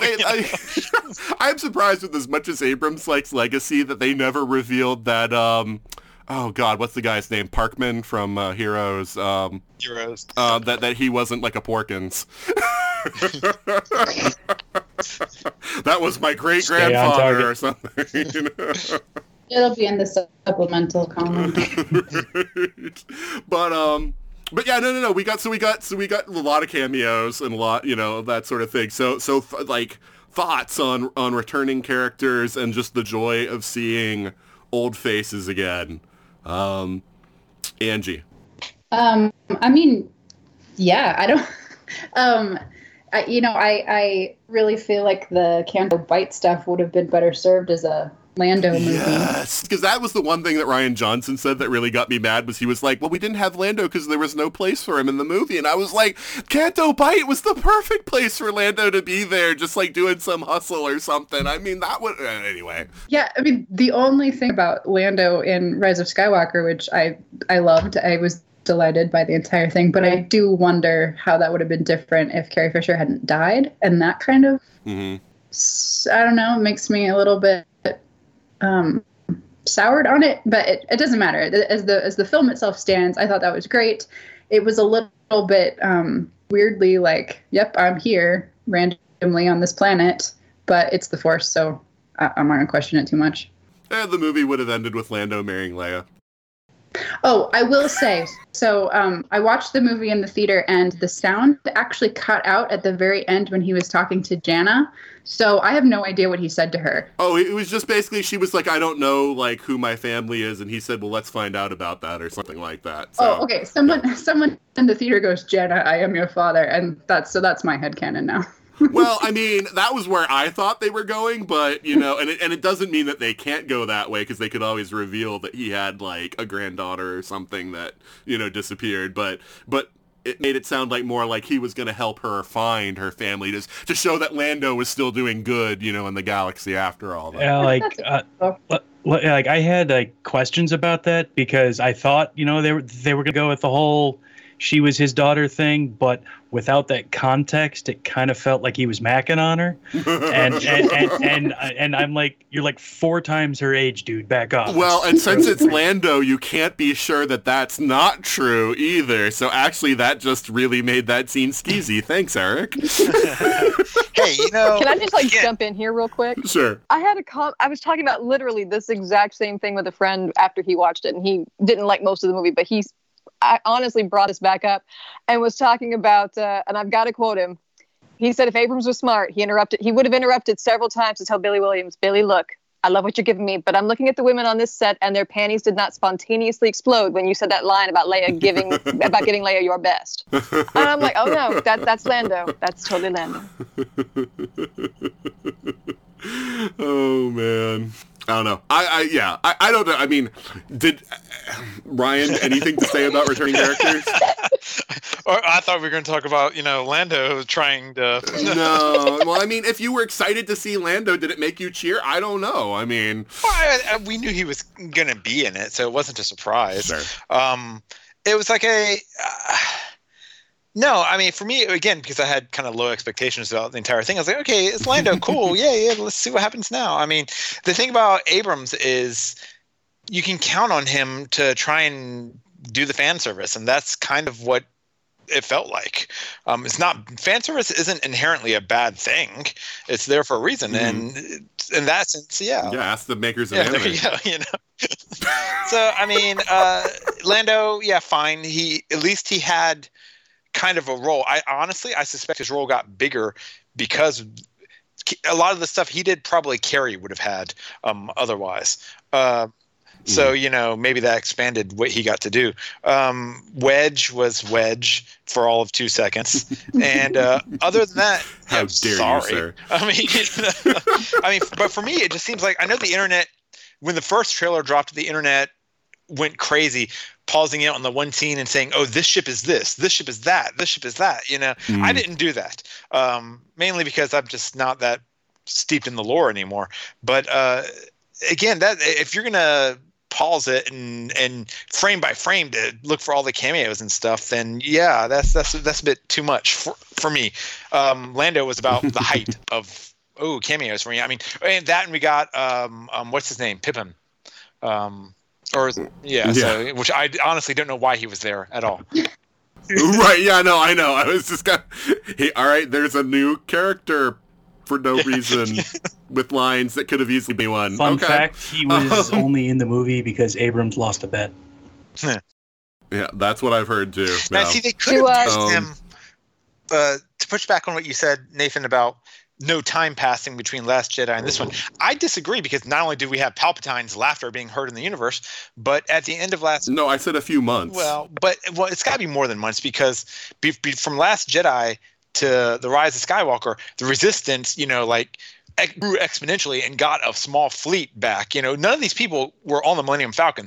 The entire Resistance fit in the Millennium Falcon at the end of The Last Jedi. So they could have used Pippin to explain. Well, then none of Poe's lines though make any sense if you feel like these must have been people they already had stashed somewhere else, because Poe's whole thing was no one else is going to join us. We tried, and no one knew is coming, and that's where Lando gave his pep talk. You know, so you know. That doesn't mean the whole Resistance was in that fleet, you know, in Last Jedi. That all the people who were in the fleet were whittled down to You're just the people on the Millennium Falcon, but, I figured they just had, like, another base somewhere with a few more people, and that's where all the other people in this movie came from until the, on your left scene, which I'm so disappointed that they didn't have that be, like, the Vine. On your left, look up, ships just appear in the atmosphere. Do the voices of the Jedi at the end count as cameos? Because I was all about identifying each one of them by their voices and getting all excited. Yeah. Yep, we got Obi-Wan, Qui-Gon, Mace Windu. We got pretty much everybody. Yoda, Ahsoka, Canon. Nope. So, well, even Anakin, even Hayden Christensen came back for, balance the Force, Rey. Well, just like I did when I wiped out all the Jedi. Well, we know what happened to Broom Boy now. Anakin came back. Oh. Wait, so if people and things came back, did we have the Wilhelm scream come back? And did anyone lose an arm? I wasn't really paying attention. Yeah, that is the one thing that Abrams was like, we're not going to do that one. Okay. Enough hands have been lost already. I will say this, and this is this is not Abrams' fault. This came from Force, or the Force Awakens, or the Last Jedi. But I hate the idea of Force being able to do stuff in the real world, because otherwise, why don't they just show up with Rey and fight Palpatine? I mean, it's like. It just annoys me. It's like, if you're going with a Buddhist angle like you are, with the whole, Force idea, it should be like more of, as you're passing on, like you become less tethered to the real world, not like, oh yeah, I can totally make Force lightning, or I can grab lightsabers out of the air, and, all that stuff. I just, I didn't like that. Because then you do wonder, all right, they're all there, why aren't they helping Rey? They have reasons. Maybe they were fighting Sith ghosts, but Obi-Wan did say he would become more powerful than Vader could possibly imagine once he was struck down. Yep. All right. Another thing that I absolutely love, and these are the things that I loved so much about the movie. The scene where after Rey or Leia is talking with Rey and Leia walks off and Rey says something like, "Okay, Master." I was just like, oh, she feels like Leia is her Jedi Master, and that's so nice. And oh God. And then at the very end, when she takes, if I'd been thinking about the title of the movie throughout the movie, this one would have been obvious too. But I didn't even think about the title of the movie until everybody's celebrating at the end. And then I thought about the scene where she tells that one girl on that one planet, I don't have a family and whatever. And I'm like, oh, she's going to take the name Skywalker. And I gotta say, that scene right there, that made me tear up when she tells the woman that, she's like, Rey who? And she's like, Skywalker. And I'm like, oh, that was meaningful, Because nothing else was meaningful. Just that. It tugged at my heartstrings. I really liked that. I do have to admit that much of the emotional weight of the movie was lost when they decided to put Ewoks in the movie. Just throwing that out there. Oh, stop it. 2 seconds. Come on. I don't share your hatred of Ewoks anyway, but that was a 2-second cameo. Come on. 2 seconds too long. But yeah, no, I think, that's the thing. I don't know if it's just because, Carrie, I guess it is, because she extends back to the original trilogy. That stuff, the stuff that had to do with Leia and Rey's connection to Leia was, to me, the real, emotional, heart of the movie. The fact that she respects Leia so much and that she is...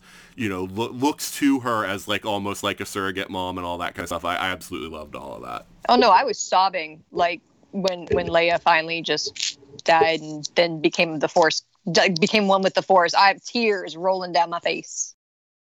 Did you think, because a lot of people have issues with the fact that it wasn't a bigger group looking at Rey at the end when she goes to Tatooine. Did you think it was right for them to just have Luke and Leia? Yeah, I feel like that was okay.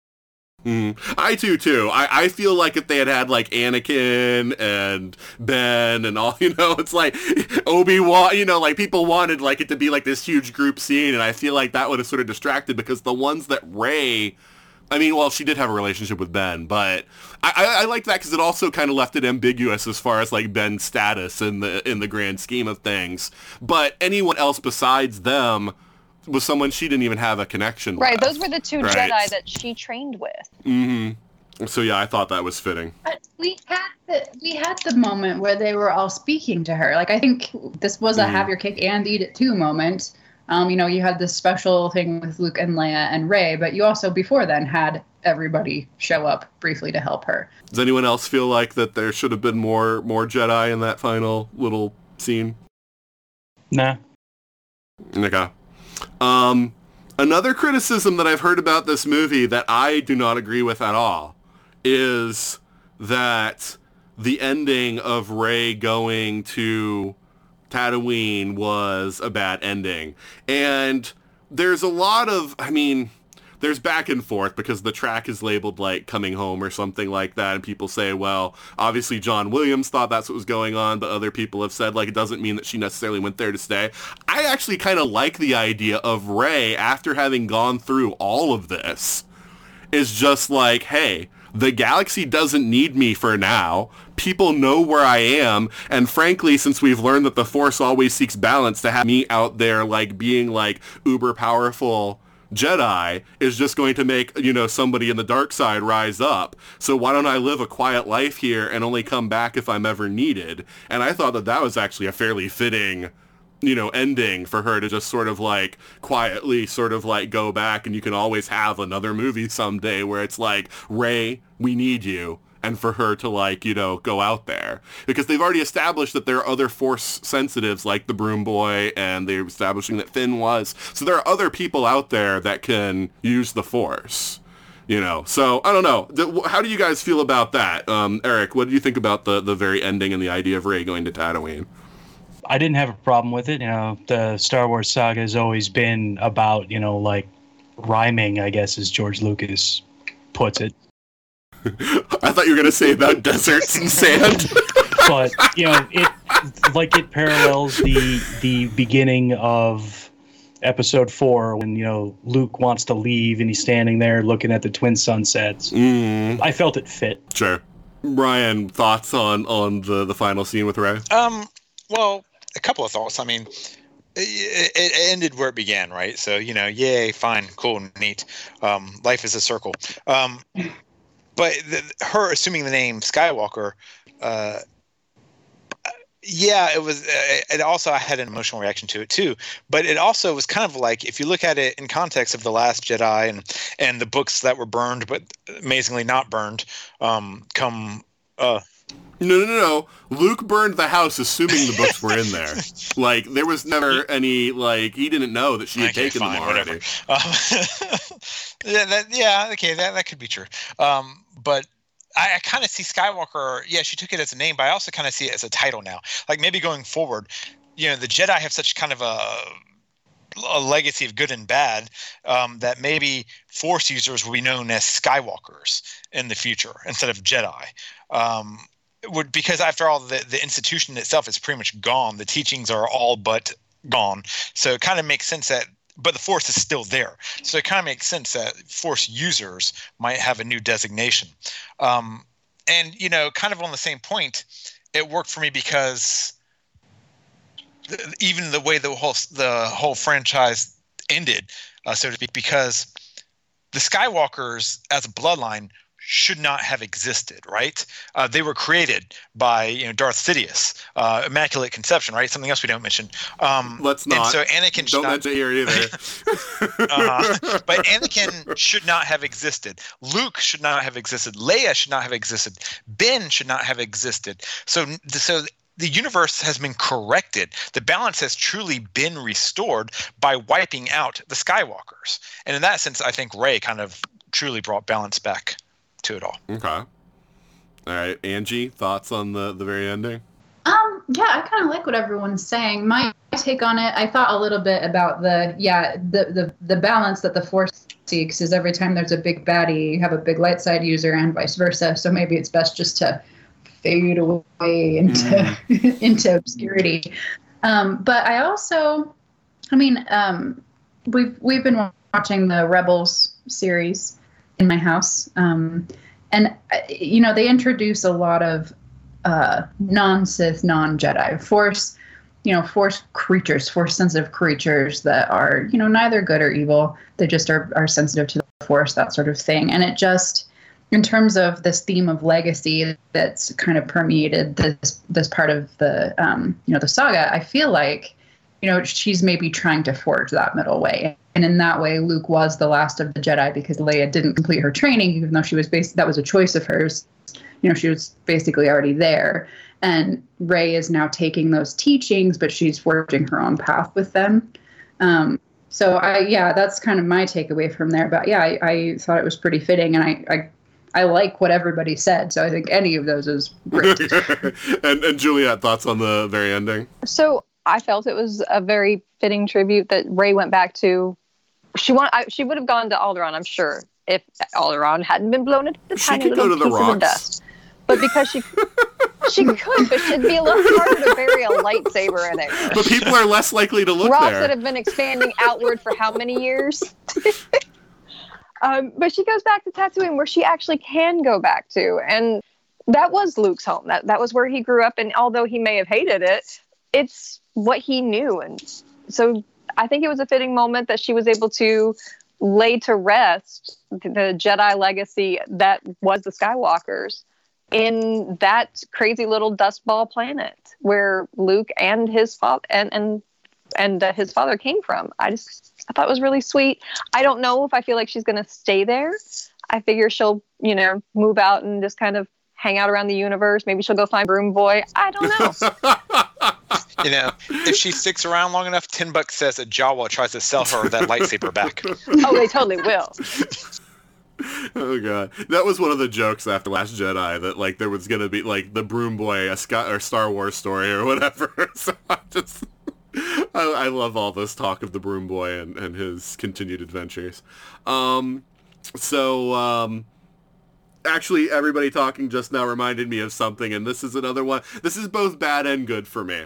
One of the nitpicky things that annoyed me was that Rey did not make her own lightsaber before confronting Palpatine, because she wasn't a Jedi yet until she made her own lightsaber. And so to say that she is the last of the Jedi and the Jedi lived through her just kept bothering me, because I'm like, she hasn't made her own lightsaber yet.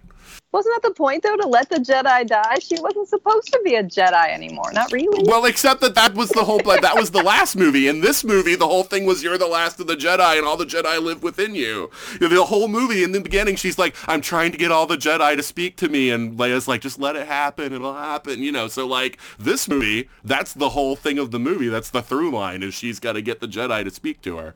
So, yeah, you build your lightsaber, you become a knight, you're a fully trained Jedi. We saw how well that all that Jedi training worked for all those other previous Jedi Masters, didn't we? But so it's so a non-Jedi, somebody who hasn't completed their training was able to defeat the Emperor. So that kind of annoyed me. Oh, but please, Luke did it with 3 weeks training. No, there was a year between Empire and Return of the Jedi, and he completed his own lightsaber. Big deal. That was important. What it is to be a Jedi changes from trilogy to trilogy. Well, even Yoda said he wasn't going to be a complete Jedi until he faced Vader. But yeah, I thought the big thing was facing your fear, not that might be something the Jedi Order imposed on people, is making your own lightsaber. That's one of the steps. But but yeah, so that's a nitpicky thing. But I like, though, that she defeated the Emperor with non-aggression. That I really liked, because that was right. That is the way a Jedi is supposed to be, and it was reflecting his own attack back on him. So that I thought was perfect and well done. This is one of my points on this. One of the negatives that I have on this. Okay, so Palpatine went through the first trilogy, and he learned definitively that lightsabers reflect lightning, and lightning melts your face. He learned this. Then what? He just forgot that lightsabers can reflect lightning all of a sudden? Did he forget that 2 lightsabers can reflect twice as much lightning? At what Is that how point? that works? Do we know that's how that works?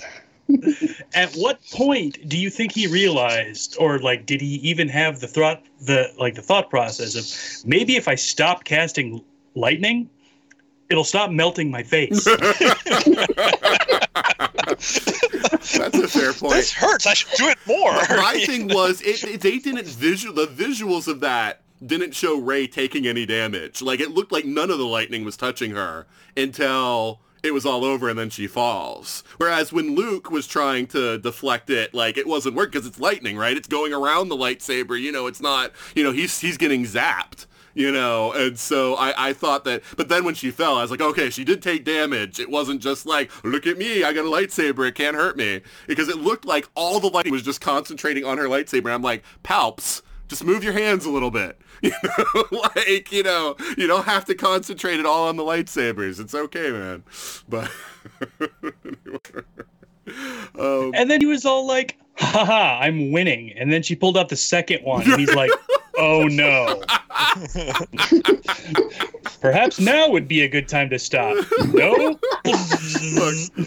Palpatine's just got the lightning. If you take that away, he doesn't have anything. So, I still maintain that Palpatine had battle meditation, and that's why the Empire kept rising. Yeah. Well, I don't know. You got to remember, this is a guy who it didn't occur to him after all the vulnerabilities that every Death Star and Star Destroyer base has had to maybe have his fleet already up out of the oceans, already scattered across space before revealing himself. I mean, but whatever. He's a strategist, Or make sure Wedge Antilles is dead before you build something really big for him to blow up. Yeah, see, all this time, that's actually the bonus of all these characters. It's like they've just been deflecting Palpatine from Wedge all this time. Like, he's been so focused on, like, defeating Luke or Leia or Rey that he hasn't, like, realized the true threat. Oh, man. All right, so obviously there's way too much to talk about and unpack in this movie, and we'd be here all night talking about it, but things that you want to talk about with the movie, let's start with you, Juliet. What's something that we haven't talked about that you want to talk about? Okay, so I totally called this one. It was something I really wanted. Hux. I wanted Hux and his anger and hatred of Kylo Ren to come back out and do something awesome. And when they were starting to talk about how there was a mole, I was like, oh, it's got to be Hux. It's got to be Hux. And then it was, and then bam, dead. Thank you, Richard E. Grant, by the way. Just like, that was a cameo I wasn't expecting. What have you got against Weasleys? Yeah. Well, he killed one guy, kill them both. But man, Hux, that was awesome. I was so happy. I was like, the fact that he doesn't care about the Resistance. He doesn't care about anything. He just hates Kylo Ren that much and doesn't want him to win. That was something I was so happy about. I don't know why, but it was I think that it was really fun. I mean, that was something that, carried over from the previous movies that was, very, very, logical, that it's just, at this point, he doesn't care as long as Ren loses. It's like, I hate that guy. But he's actually one death I didn't like. I thought he should have lived. He's such a comedy villain that I just kind of feel like, Well, all he needed was a mustache to twirl. Right. He was a bit of variety from the original trilogy, kind of all of the old British dudes, and the new one with the old guy that replaced him. I don't know. He just felt refreshing. I love the fact that he was driven completely by spite. And I thought they killed him off too soon. I was actually kind of surprised that Phasma didn't reappear so that they could actually do something with her. Agreed. I felt like after Phasma was hyped so much in the beginning, it's like, really? She had a tiny little scene in Last Jedi and then falls into, flames, and that's all you're going to do with her? I mean, they tried to Boba Fett Phasma. They thought they could make the standout character, and anytime you predict it, anytime you try and call it before it happens, you're going to fall on your face like that. Yeah. Yeah, I just feel like they could have possibly done something with her, although I don't know what in this movie, to actually give her the gravitas they wanted in the beginning, but oh well. Eric, something we haven't talked about yet that you want to talk about? I do minor things and one major thing. Okay. All right, so the first minor thing is warp skipping is dumb. Yes. Han Solo gets away with it in The Force Awakens because he's Han, and it's just the kind of stupid thing that he would do, and it's just his dumb luck that he survives it. Now everyone can do it, what's up with that? Well, and yeah, my kind of problem is it's like they had that capability. Why did they like bother taking off from Tatooine in the first movie? Why didn't Han just, warp out, really quick and then take their bearings and, do like the full, thing? Yeah, the warp skipping is another thing from the old EU that just bothers me because it's like you should have to get out of a gravity well before you can go to light speed anyway. And so that just like makes my eye twitch anytime. And then, like the whole time that they're warp skipping around, TIE fighters are following them. Last time I checked, TIE fighters don't have warp engines. That's that's the entire point of them. So if they're suggesting that the Falcon is bringing the TIE fighters with them through the warp, that kind of defeats the purpose of it anyway. So why are you bothering? Well, to be fair, this is like 20-something years later, so they might have a new hyper engine that fits in a TIE fighter. And it's J.J. Abrams. If it looks really cool, we don't have to explain how it happens. They fly now, so they warp now too.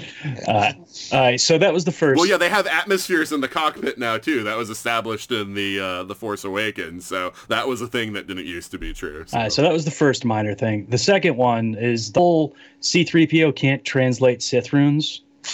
Who would program that? So like say C-3PO comes across the Sith message, and it details some attack that's going to happen on a planet. He can't tell anyone.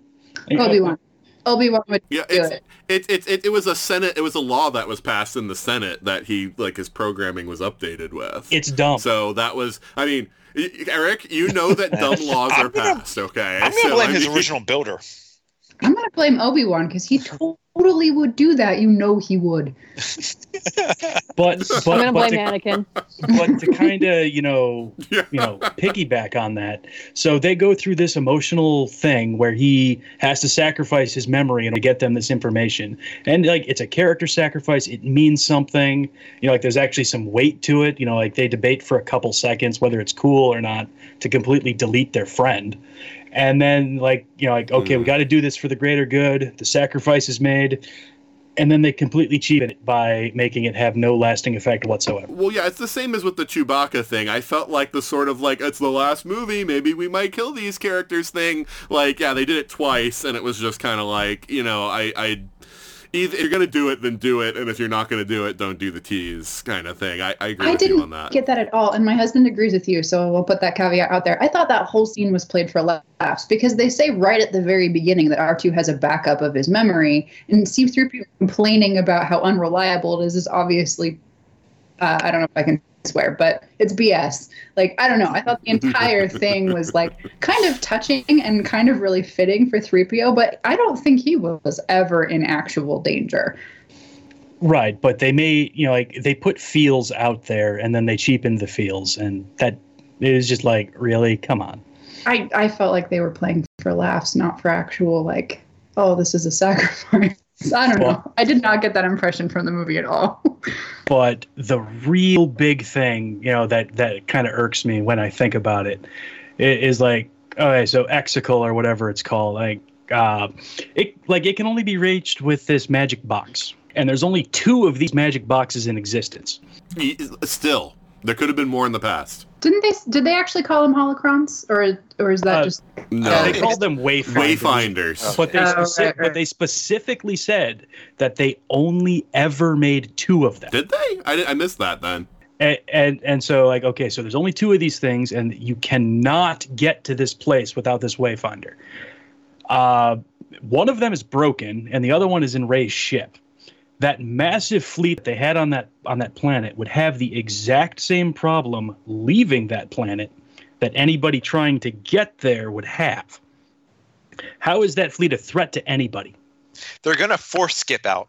Or warp skip out. But I think that they only had 2 I assumed if you knew where you were going, you didn't necessarily need a wayfinder at that point. Right, yeah, it was just that was the way to, if somebody doesn't know, like it was a map to the place. Agreed. It was kind of like finding Luke in the first movie, which that was one of my things in this movie. At the end of the day, we still have no idea who made the map to Luke Skywalker, because apparently Luke never wanted to be found. So it's like, how did that ever happen? Who in the world created the crazy dagger that, you know, if you stand in this particular spot and look at the wreckage of the Death Star and have the thing out, it shows you the exact spot where the Wayfinder is supposed to be. And Stand it's like, to the left or the right, or hold it up right, or down. yeah, exactly. It's like there were those things where I was just like, there are things that don't make sense about this scenario and the timeline that I'm kind of like trying to work out. What order did these things happen? Because yeah, it's, I don't know. All that stuff that you're flying through is moving. So, you know, just sending your path through it isn't really going to help anybody. It really broke my suspension of disbelief. That maybe I'm wrong, but that's how I saw it. And as just one final parting shot, I absolutely, love it, but there is no way that Red 5 was functioning. I'm sorry. It was in the bottom of the ocean for 3 decades. It does not work, period. That's just really technology there. Takes a licking and keeps on ticking. Or They survived a maybe that Dagobah weapon swamp. was actually motor oil. It had fish living in it. It's broke. Hey, Luke pulled his out of the swamp on Dagobah. It still worked, okay? So, I mean, Yoda pulled it out, but you know. well, okay, I'm sorry. Yes, you're right. Yoda pulled it out, but Luke was still able to fly it. And it was in there for like, what, a day and a half? Doesn't matter. Water gets in. The water gets in. Right. I mean, all the swamp and junk. And seawater. Okay. Yes, Super it's Rex. Yeah. Okay. It's Hey, corrosive. we don't know that it was salt. That we don't know what the content of that water was. Touche. Well, apparently it wasn't even enough to chip the paint. All right. All right. You're picking nits that even I wouldn't pick, Eric. I've said my piece. Okay. Ryan, something that we haven't talked about yet you want to talk about? You know, a lot of the stuff like Hux and the dagger, you got. That the dagger threw me out of the movie. It was like I felt like I was watching the Goonies. National treasure. National treasure, exactly. One character that I don't think we mentioned, or I missed it, which I actually liked, even though she had a small part, was Zori Bliss. I think that was. I felt like I don't know. I'd like to see more of her. Was that Poe's friend? With the helmet? Yeah, it looked like yeah. Yes.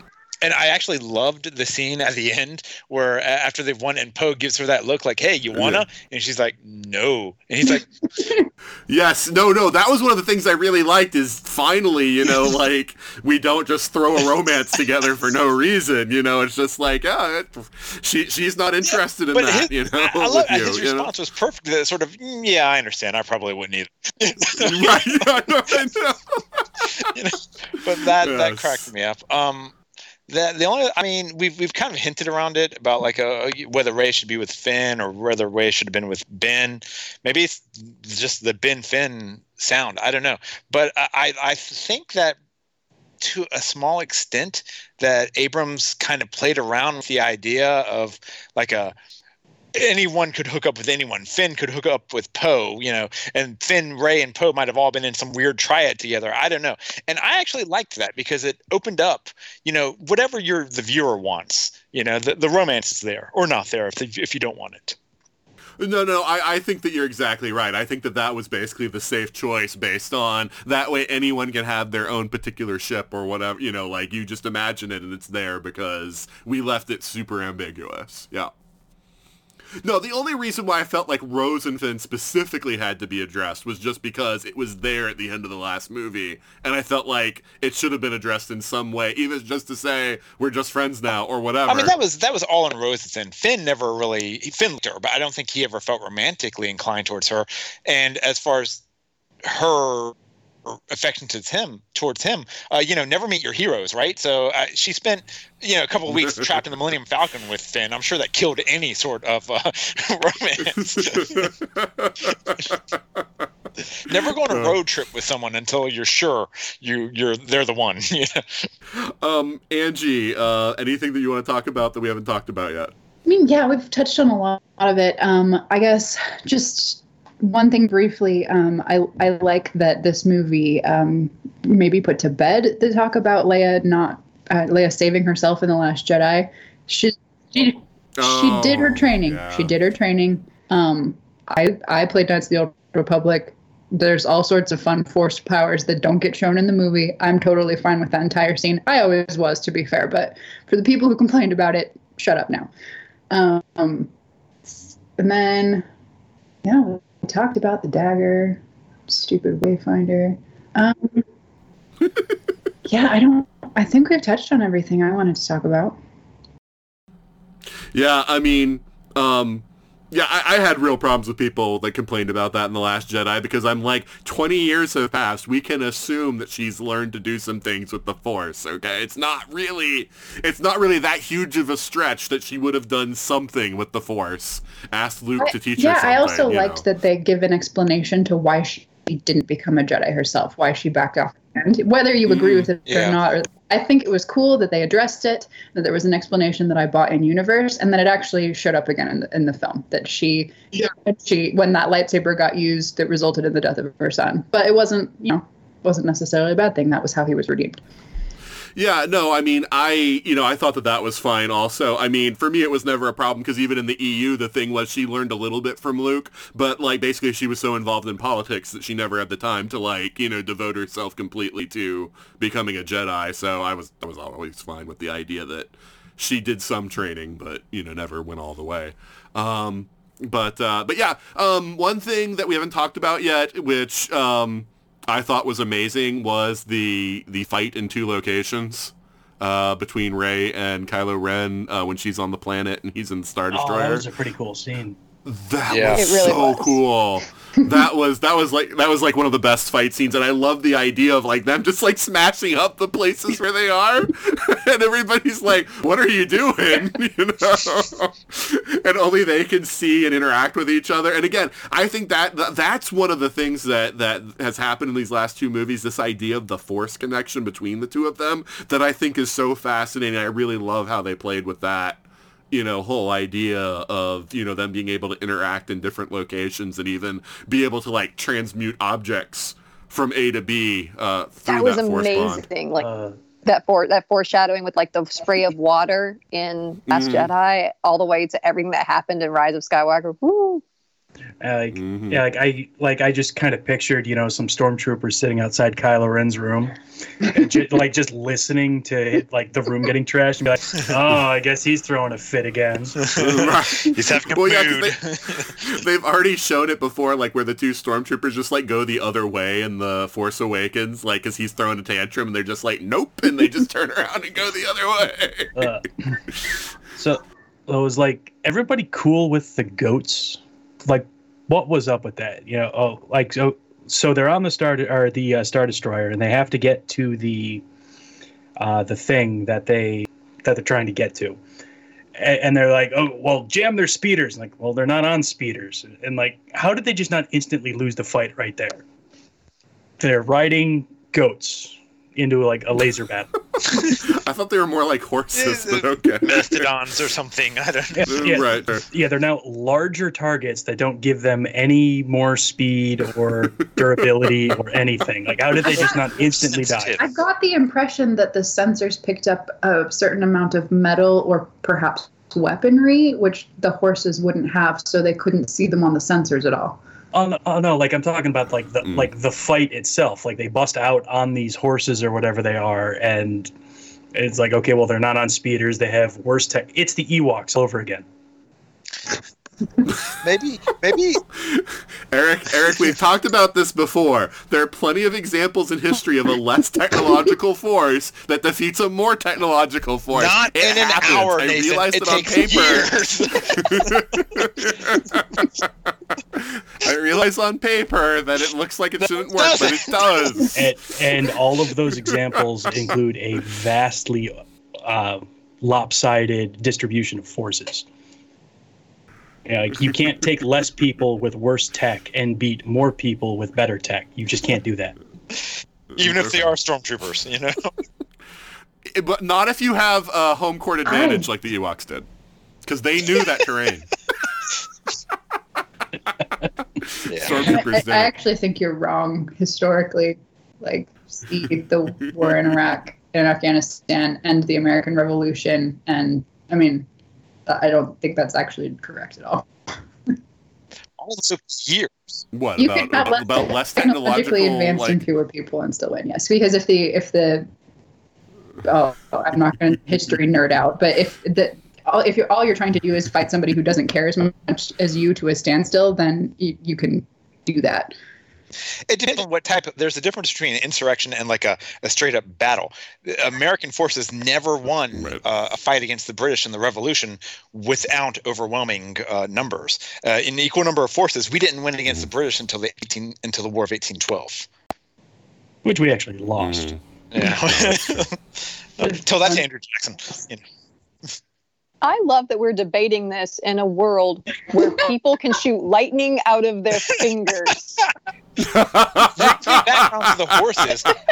They were force-sensitive horses, and that's why. Finn was with them. That's why they won. Finn was like projecting his force, powers out. There's a term for that, and I forget what it is, but it's a thing. It's in the book. Or if you buy my theory, the emperor lost his battle meditation, so everybody got taken out. There you go. God. Oh, Eric. You'll just never let the Ewoks go, will you? I will fight them till my dying day.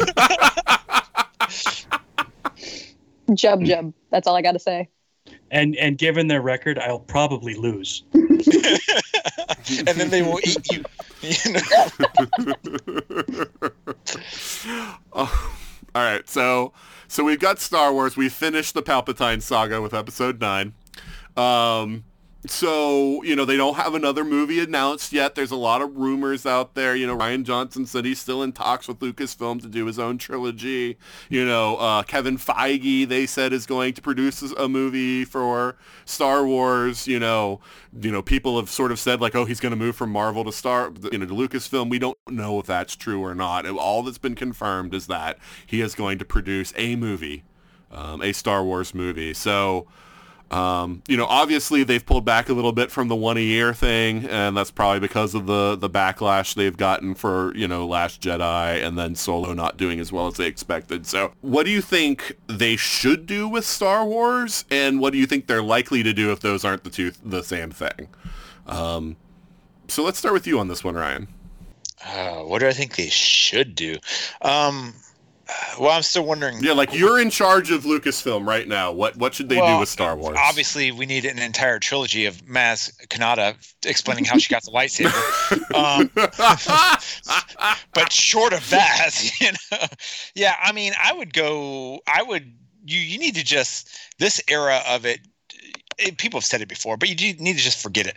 Let's go back, thousands of years to the Old Republic and Knights of the Old Republic or something like that. There's plenty of Kathleen Kennedy. There's plenty of source material you can mine for that. That or maybe just something else. There's plenty of other galaxies where the Force would still be a thing and exist. So it doesn't have to be this area of the galaxy, of that galaxy that we already know. So do Star Wars, but do it in a different time or a different place. And yeah, just be done. This is where, to go back to The Last Jedi, be done with the hereditariness of it, the nepotism of it, where everyone has to be related in some sense, and it all has to be connected. Do Broom Boy. I'm thinking about Once Upon a Time. Exactly. Everybody doesn't have to be related. Come on, Disney, you keep doing this. But I will say, like, they've had better luck with their trilogies than they've had with their standalones. Mm-hmm. I loved Rogue One, but Solo, hit or miss. So plan it out, do a trilogy, but for God's sake, have a unified vision from beginning to end from all three movies for it. Yeah. You know, it's funny because you're talking about like other galaxies and whatnot. You know, one of the things that like I think about in sort of like my worst case scenario dreams is them being like, you know, it's no longer a long time ago in a galaxy far, far away. It's here and now. And like we have like a ship crash on Earth and it's like, you know, somebody like you can use the Force to like some like high school kids or whatever, and like somebody trying to do like a cheesy like teen movie with like, you know, Jedi and stuff. Just like, no. I mean, E.T. was part of the Senate, so right? Yes. There's like a serious look of horror on my face right now. But when you think about the fact that like Disney has this franchise, you know, theoretically forever and ever, and in the fullness of time, all like scenarios will be tried out, you know, that's coming someday. You mean Patton Oswalt's movie? All right. So Angie, what do you think they should do with the Star Wars franchise? I mean, I will second. I really enjoyed Rogue One, and I loved that it had, you know, it didn't involve the Skywalkers or their immediate relations or friends, right? You told a story, it existed in the world, it had recognizable things going on, but it had nothing really directly applicable to the main story except for the very end, which also the Vader appearing at the end of Rogue One was so much cooler than Vader appearing at the end of the prequels, where I distinctly remember everyone in the theater, including myself, sinking down into their seats and then cracking up laughing, which is not the reaction that you wanted. But that said, I think you can make these original stories. There's so much world building material out there, and if you have to have a connection to an existing person or whatever, do it the way Rogue One did. Don't have it be vital to the story. Have it be a cool little Easter egg or cameo or bit at the end or whatever. I also would love Knights of the Old Republic. I think if they wanted to make like a Revan trilogy, I would watch the hell out of that. So yeah, what do I think they're going to do? Unfortunately, I think they're going to mine young whoever till they stop making money. So never. All right, Juliet, where do you think they should go with Star Wars? Give me more Mandalorian, all the Mandalorian, all day, every day. And then other than that, I agree. Let's go with some original characters, or let's go with something.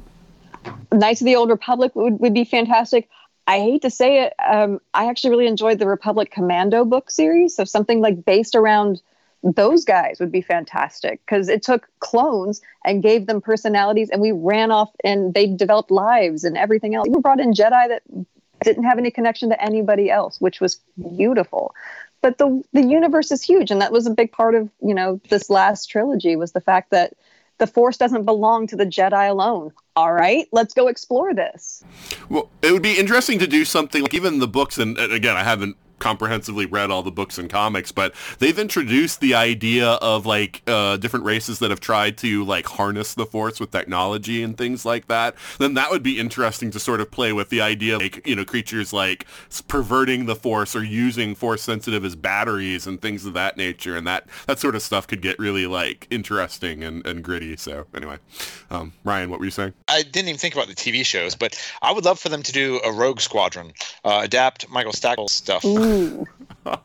You stole that from me. I've been saying that for decades. I'm sure you're not the only one. You know? That would be a perfect TV format. I worry, because either you have to get rid of Wedge or recast Wedge, and neither of those is palatable to me. But yeah, Eric, it could be animated if it's a series. No, that's true. But yeah, I always said like doing an X-Wing series, because that's something that you could do within a TV budget.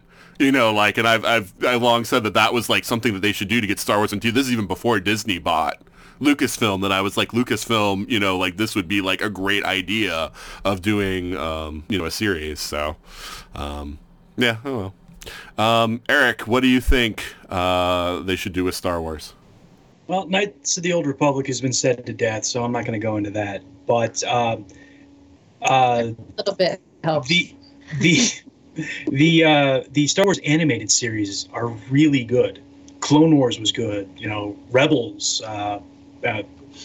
They can do more animated things at a much smaller budget, and they're great.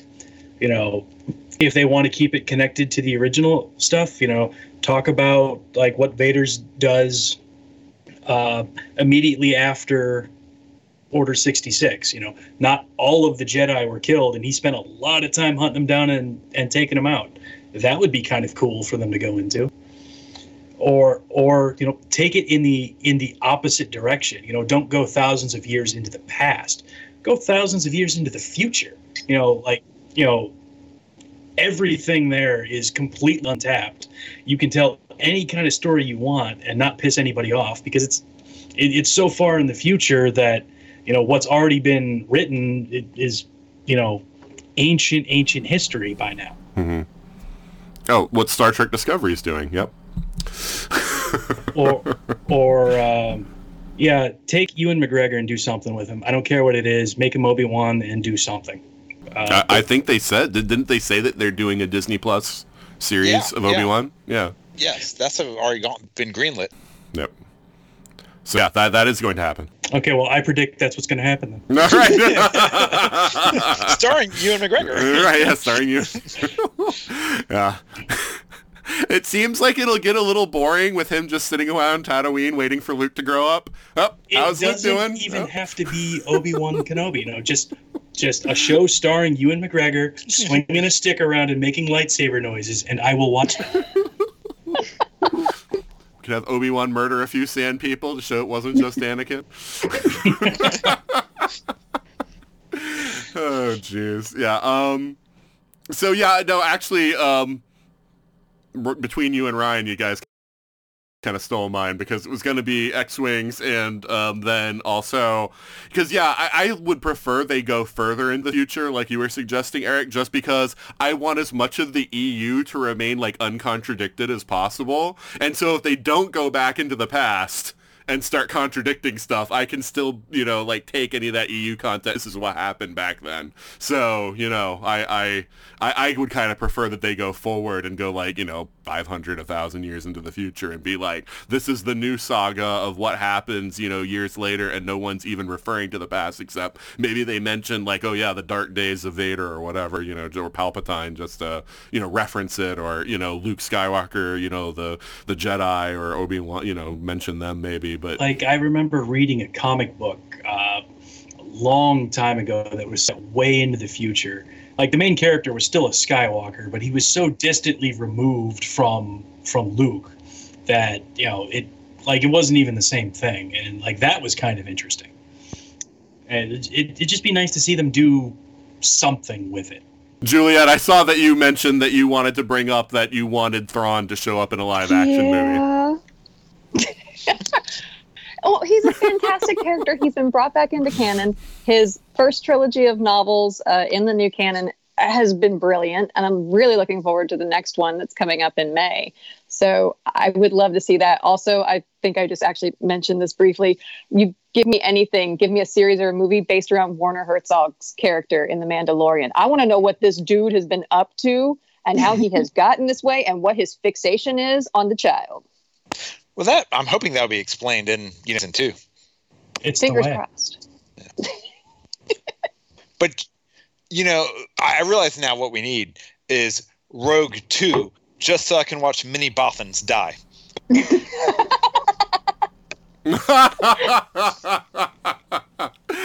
Have you heard the joke about that instead of that being many Bothans, that's actually a character named Manny Bothans? It's just one guy. Manny Bothans died trying to get us these plans. Oh, no. And he didn't even die heroically or anything. He tripped and fell in a garbage compactor or something. As a name, I think it has too many syllables. Clearly not force sensitive, Right, exactly. Oh man, yeah. So yeah, no, I think there's a lot of potential here, and it's why when people were speculating that Feige might move over to Lucasfilm, I was kind of excited, because I just feel like Kathleen Kennedy doesn't have the vision, and I want somebody with an actual vision and a direction to take the helm. And, Feige's... Clearly, she doesn't have the vision if she can't see the entire expanded universe sitting in front of her. Right. Okay, man, I can't believe I'm doing this. But to go back to the 5-minute controversy and whether or not you have the source material, I mean, Feige had 10 years ago, he had Infinity War planned out because it was in that source material. There's been nothing in the expanded universe of that magnitude that you could build up to over 10 or 15 years and 22 movies. But we're not talking about doing like 2 or 3 movies a year. We're talking about maybe doing 1 movie a year of Star Wars, or if not that. It doesn't have to be as big as Marvel was, but it needs someone who can recognize a good story when they see it and know that you've got to lay the groundwork for the stories. That's what I'm looking for with Feige, not for him to do something as big as Infinity War, is for him to understand, like, finding the story and then, understanding that if you build the story up over time and have direction, that you can get a much better payoff.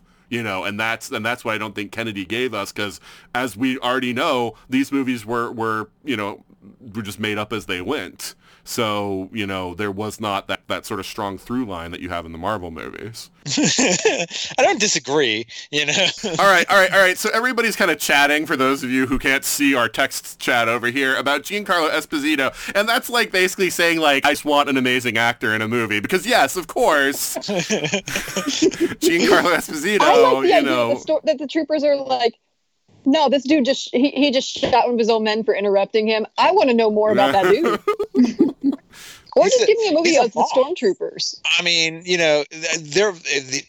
let's go into the Moffs. I mean, there was obviously more than Tarkin. He was a grand Moff. Right. Or maybe a movie exploring, the Hutt culture. Interesting. Yeah, I mean, there's all sorts of places. I mean, we're talking about a whole galaxy, right? It doesn't have to center around Tatooine, Coruscant, like the few handfuls of planets we've already introduced, right? You could go anywhere. I don't think we've really explored Naboo enough. Excuse me, it must involve a desert planet of some kind. And that's true.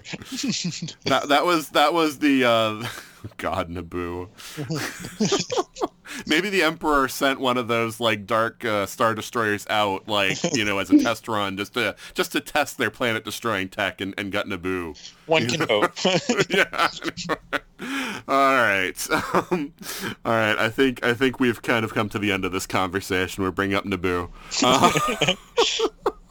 All right. So, why don't we say goodbye and let people know where they can find us online? So, Angie, why don't we start with you? Say goodbye and let people know if they can find you online. Goodbye. And no. Have a nice day. All right. And Eric, why don't you say goodbye and let people know where they can find you online? Bye, everyone. Thanks for listening. My blog is clanmccrackengaming.wordpress.com. All right. And Juliet, why don't you say goodbye and let people know where they can find you online? Bye, everybody. I'm on Twitter as _visible_elf, or on Instagram as Roomy Elf, and I am happy to debate about how awesome Last Jedi and Rise of Skywalker are all day long. All right. And Ryan, why don't you say goodbye and let people know where they can find you online? Well, I will never say goodbye to the internet. We're in a committed relationship, whether it knows it or not. You can find me online. Sure, go ahead. Go to geekstranger.com. I haven't checked it in a month, but I think it's still up. And Twitter, GeekStranger. It's certainly out of date. It's not completely out of date. I mean, the last time I posted something was before DragonCon, and yes. I literally said something like, I'm going to do a 3-part on, because this was right after the Force Awakens trailer dropped, the first one, and I did an analysis of that and of The Mandalorian, and I never did the third one on Obi-Wan Kenobi series. So yeah, it's a little out of date, but you what? You mean Rise of Skywalker? You said The Force Awakens. Oh, see, but it hasn't been updated since 2015. I do mean The Rise of Skywalker, but that's, one Abrams movie is just the same as the other, I mean, but yeah, so internet, you can feel free to find me there, but your best bet if you actually want a response anytime soon is Facebook. All right. So, Eric, Angie, Ryan, and Juliet, thank you so much for being on the podcast today. It was a blast. No problems. And that's a wrap on Star Wars: The Rise of Skywalker. We hope that you liked the episode, and you can let us know if you did in a variety of ways. One way is to email us at everything@42cast.com. Another way is to tweet to us at 42cast. You can also go to our Facebook at facebook.com/42cast. You can also go to Instagram at 42cast, or you can go to our website at 42cast.com and leave us feedback there.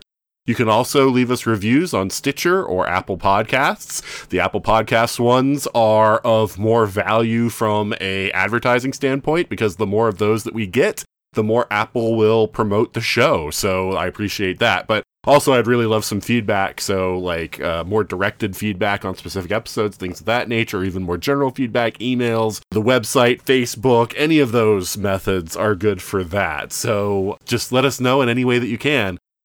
I also wanted to let you know about the ESO Patreon. It's a way of contributing some funds that you may have to the entire network, help us keep all the shows on and going, and pays for, websites and storage of our media and all that kind of stuff. And you can find that at patreon.com/ESO network. And then you can just see the different tiers, what you get for the tiers, exclusive shows, exclusive episodes for the different network shows, early episodes for some network shows. So just check that out, and if you've got anything that you can contribute, it would be really appreciated if you did that. I also want to mention my other podcasts. There's Time Streams, which is where my friend Juliet and I are going through all of Doctor Who from the beginning and talking about it, so you can check that out on Time Streams. We have a lot of fun talking about the episodes, and you don't even have to watch them with us, because we explain everything that happens in the episode as part of the podcast. So if that sounds like it'd be interesting to you, you can watch the episodes or not. You'll definitely get more out of it if you do watch the episodes, but it is not required, because I know some people have a hard time watching 60s television. So just listen to us, listen to our banter. Hopefully you'll enjoy it. The other thing is Legendary Forces, where 5 of us from the ESO network and a few other places, we're going to come together. We're going to talk about all of the Star Wars fictional media starting from 1976 and just going forward. I mentioned it at the beginning of the show. So hopefully it's out now when this one drops, but I'm a little unclear on the timing, so it might actually be in a week or two from when this one drops. But just keep checking for it if you don't see it right now, and you'll hear us talking about a lot more Star Wars. Talking about the original Star Wars Marvel comic, talking about the novelizations, talking about the holiday special, and all the different novels that came out. Yes, there were novels even back then, original novels that weren't based on any of the movies that came out. It didn't start with Heir to the Empire. So, we'll talk about all of those. And so you can check that out, and we'll give you our recommendation on if any of it is worth checking out now. So look for that. In con news, I'm still planning on going to Chicago TARDIS. It looks like Dragon Con is a go, so I will not be at Dragon Con. If it was going to be a virtual con, I would definitely be able to attend that. And it's still iffy on C2E2 because it's only 2 weeks after Chicago TARDIS this year. It's going to be in December. So that's going to be a kind of rough schedule, and I'm not sure that I'm just going to have the energy to do C2E2 after Chicago TARDIS. So keep you posted on that as we get closer. I know Beth really wants to go because she wants to do a Rey cosplay from Star Wars, but we might just have to table that for another con. But yeah, that's it for this week. Join us back next week when Victor Von Doom will not be joining us. And until then, this is Nathan, signing off.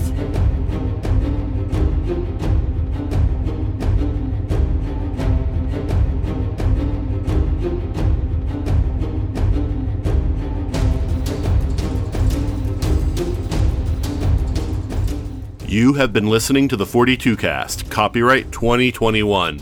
Got a question for the ultimate answer? Contact us at everything@42cast.com. Theme music is Sharper Swords by Brandon Ellis. Check out more of his work at www.cityfires.com. The 42 Cast is a proud member of the ESO network.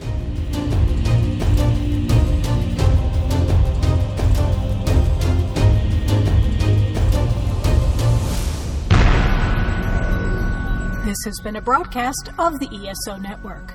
Be part of the crew and help support our shows by donating to our ESO Patreon or by shopping at the TeePublic store, which can all be found at www.esonetwork.com. The ESO Network, your station for all things geek.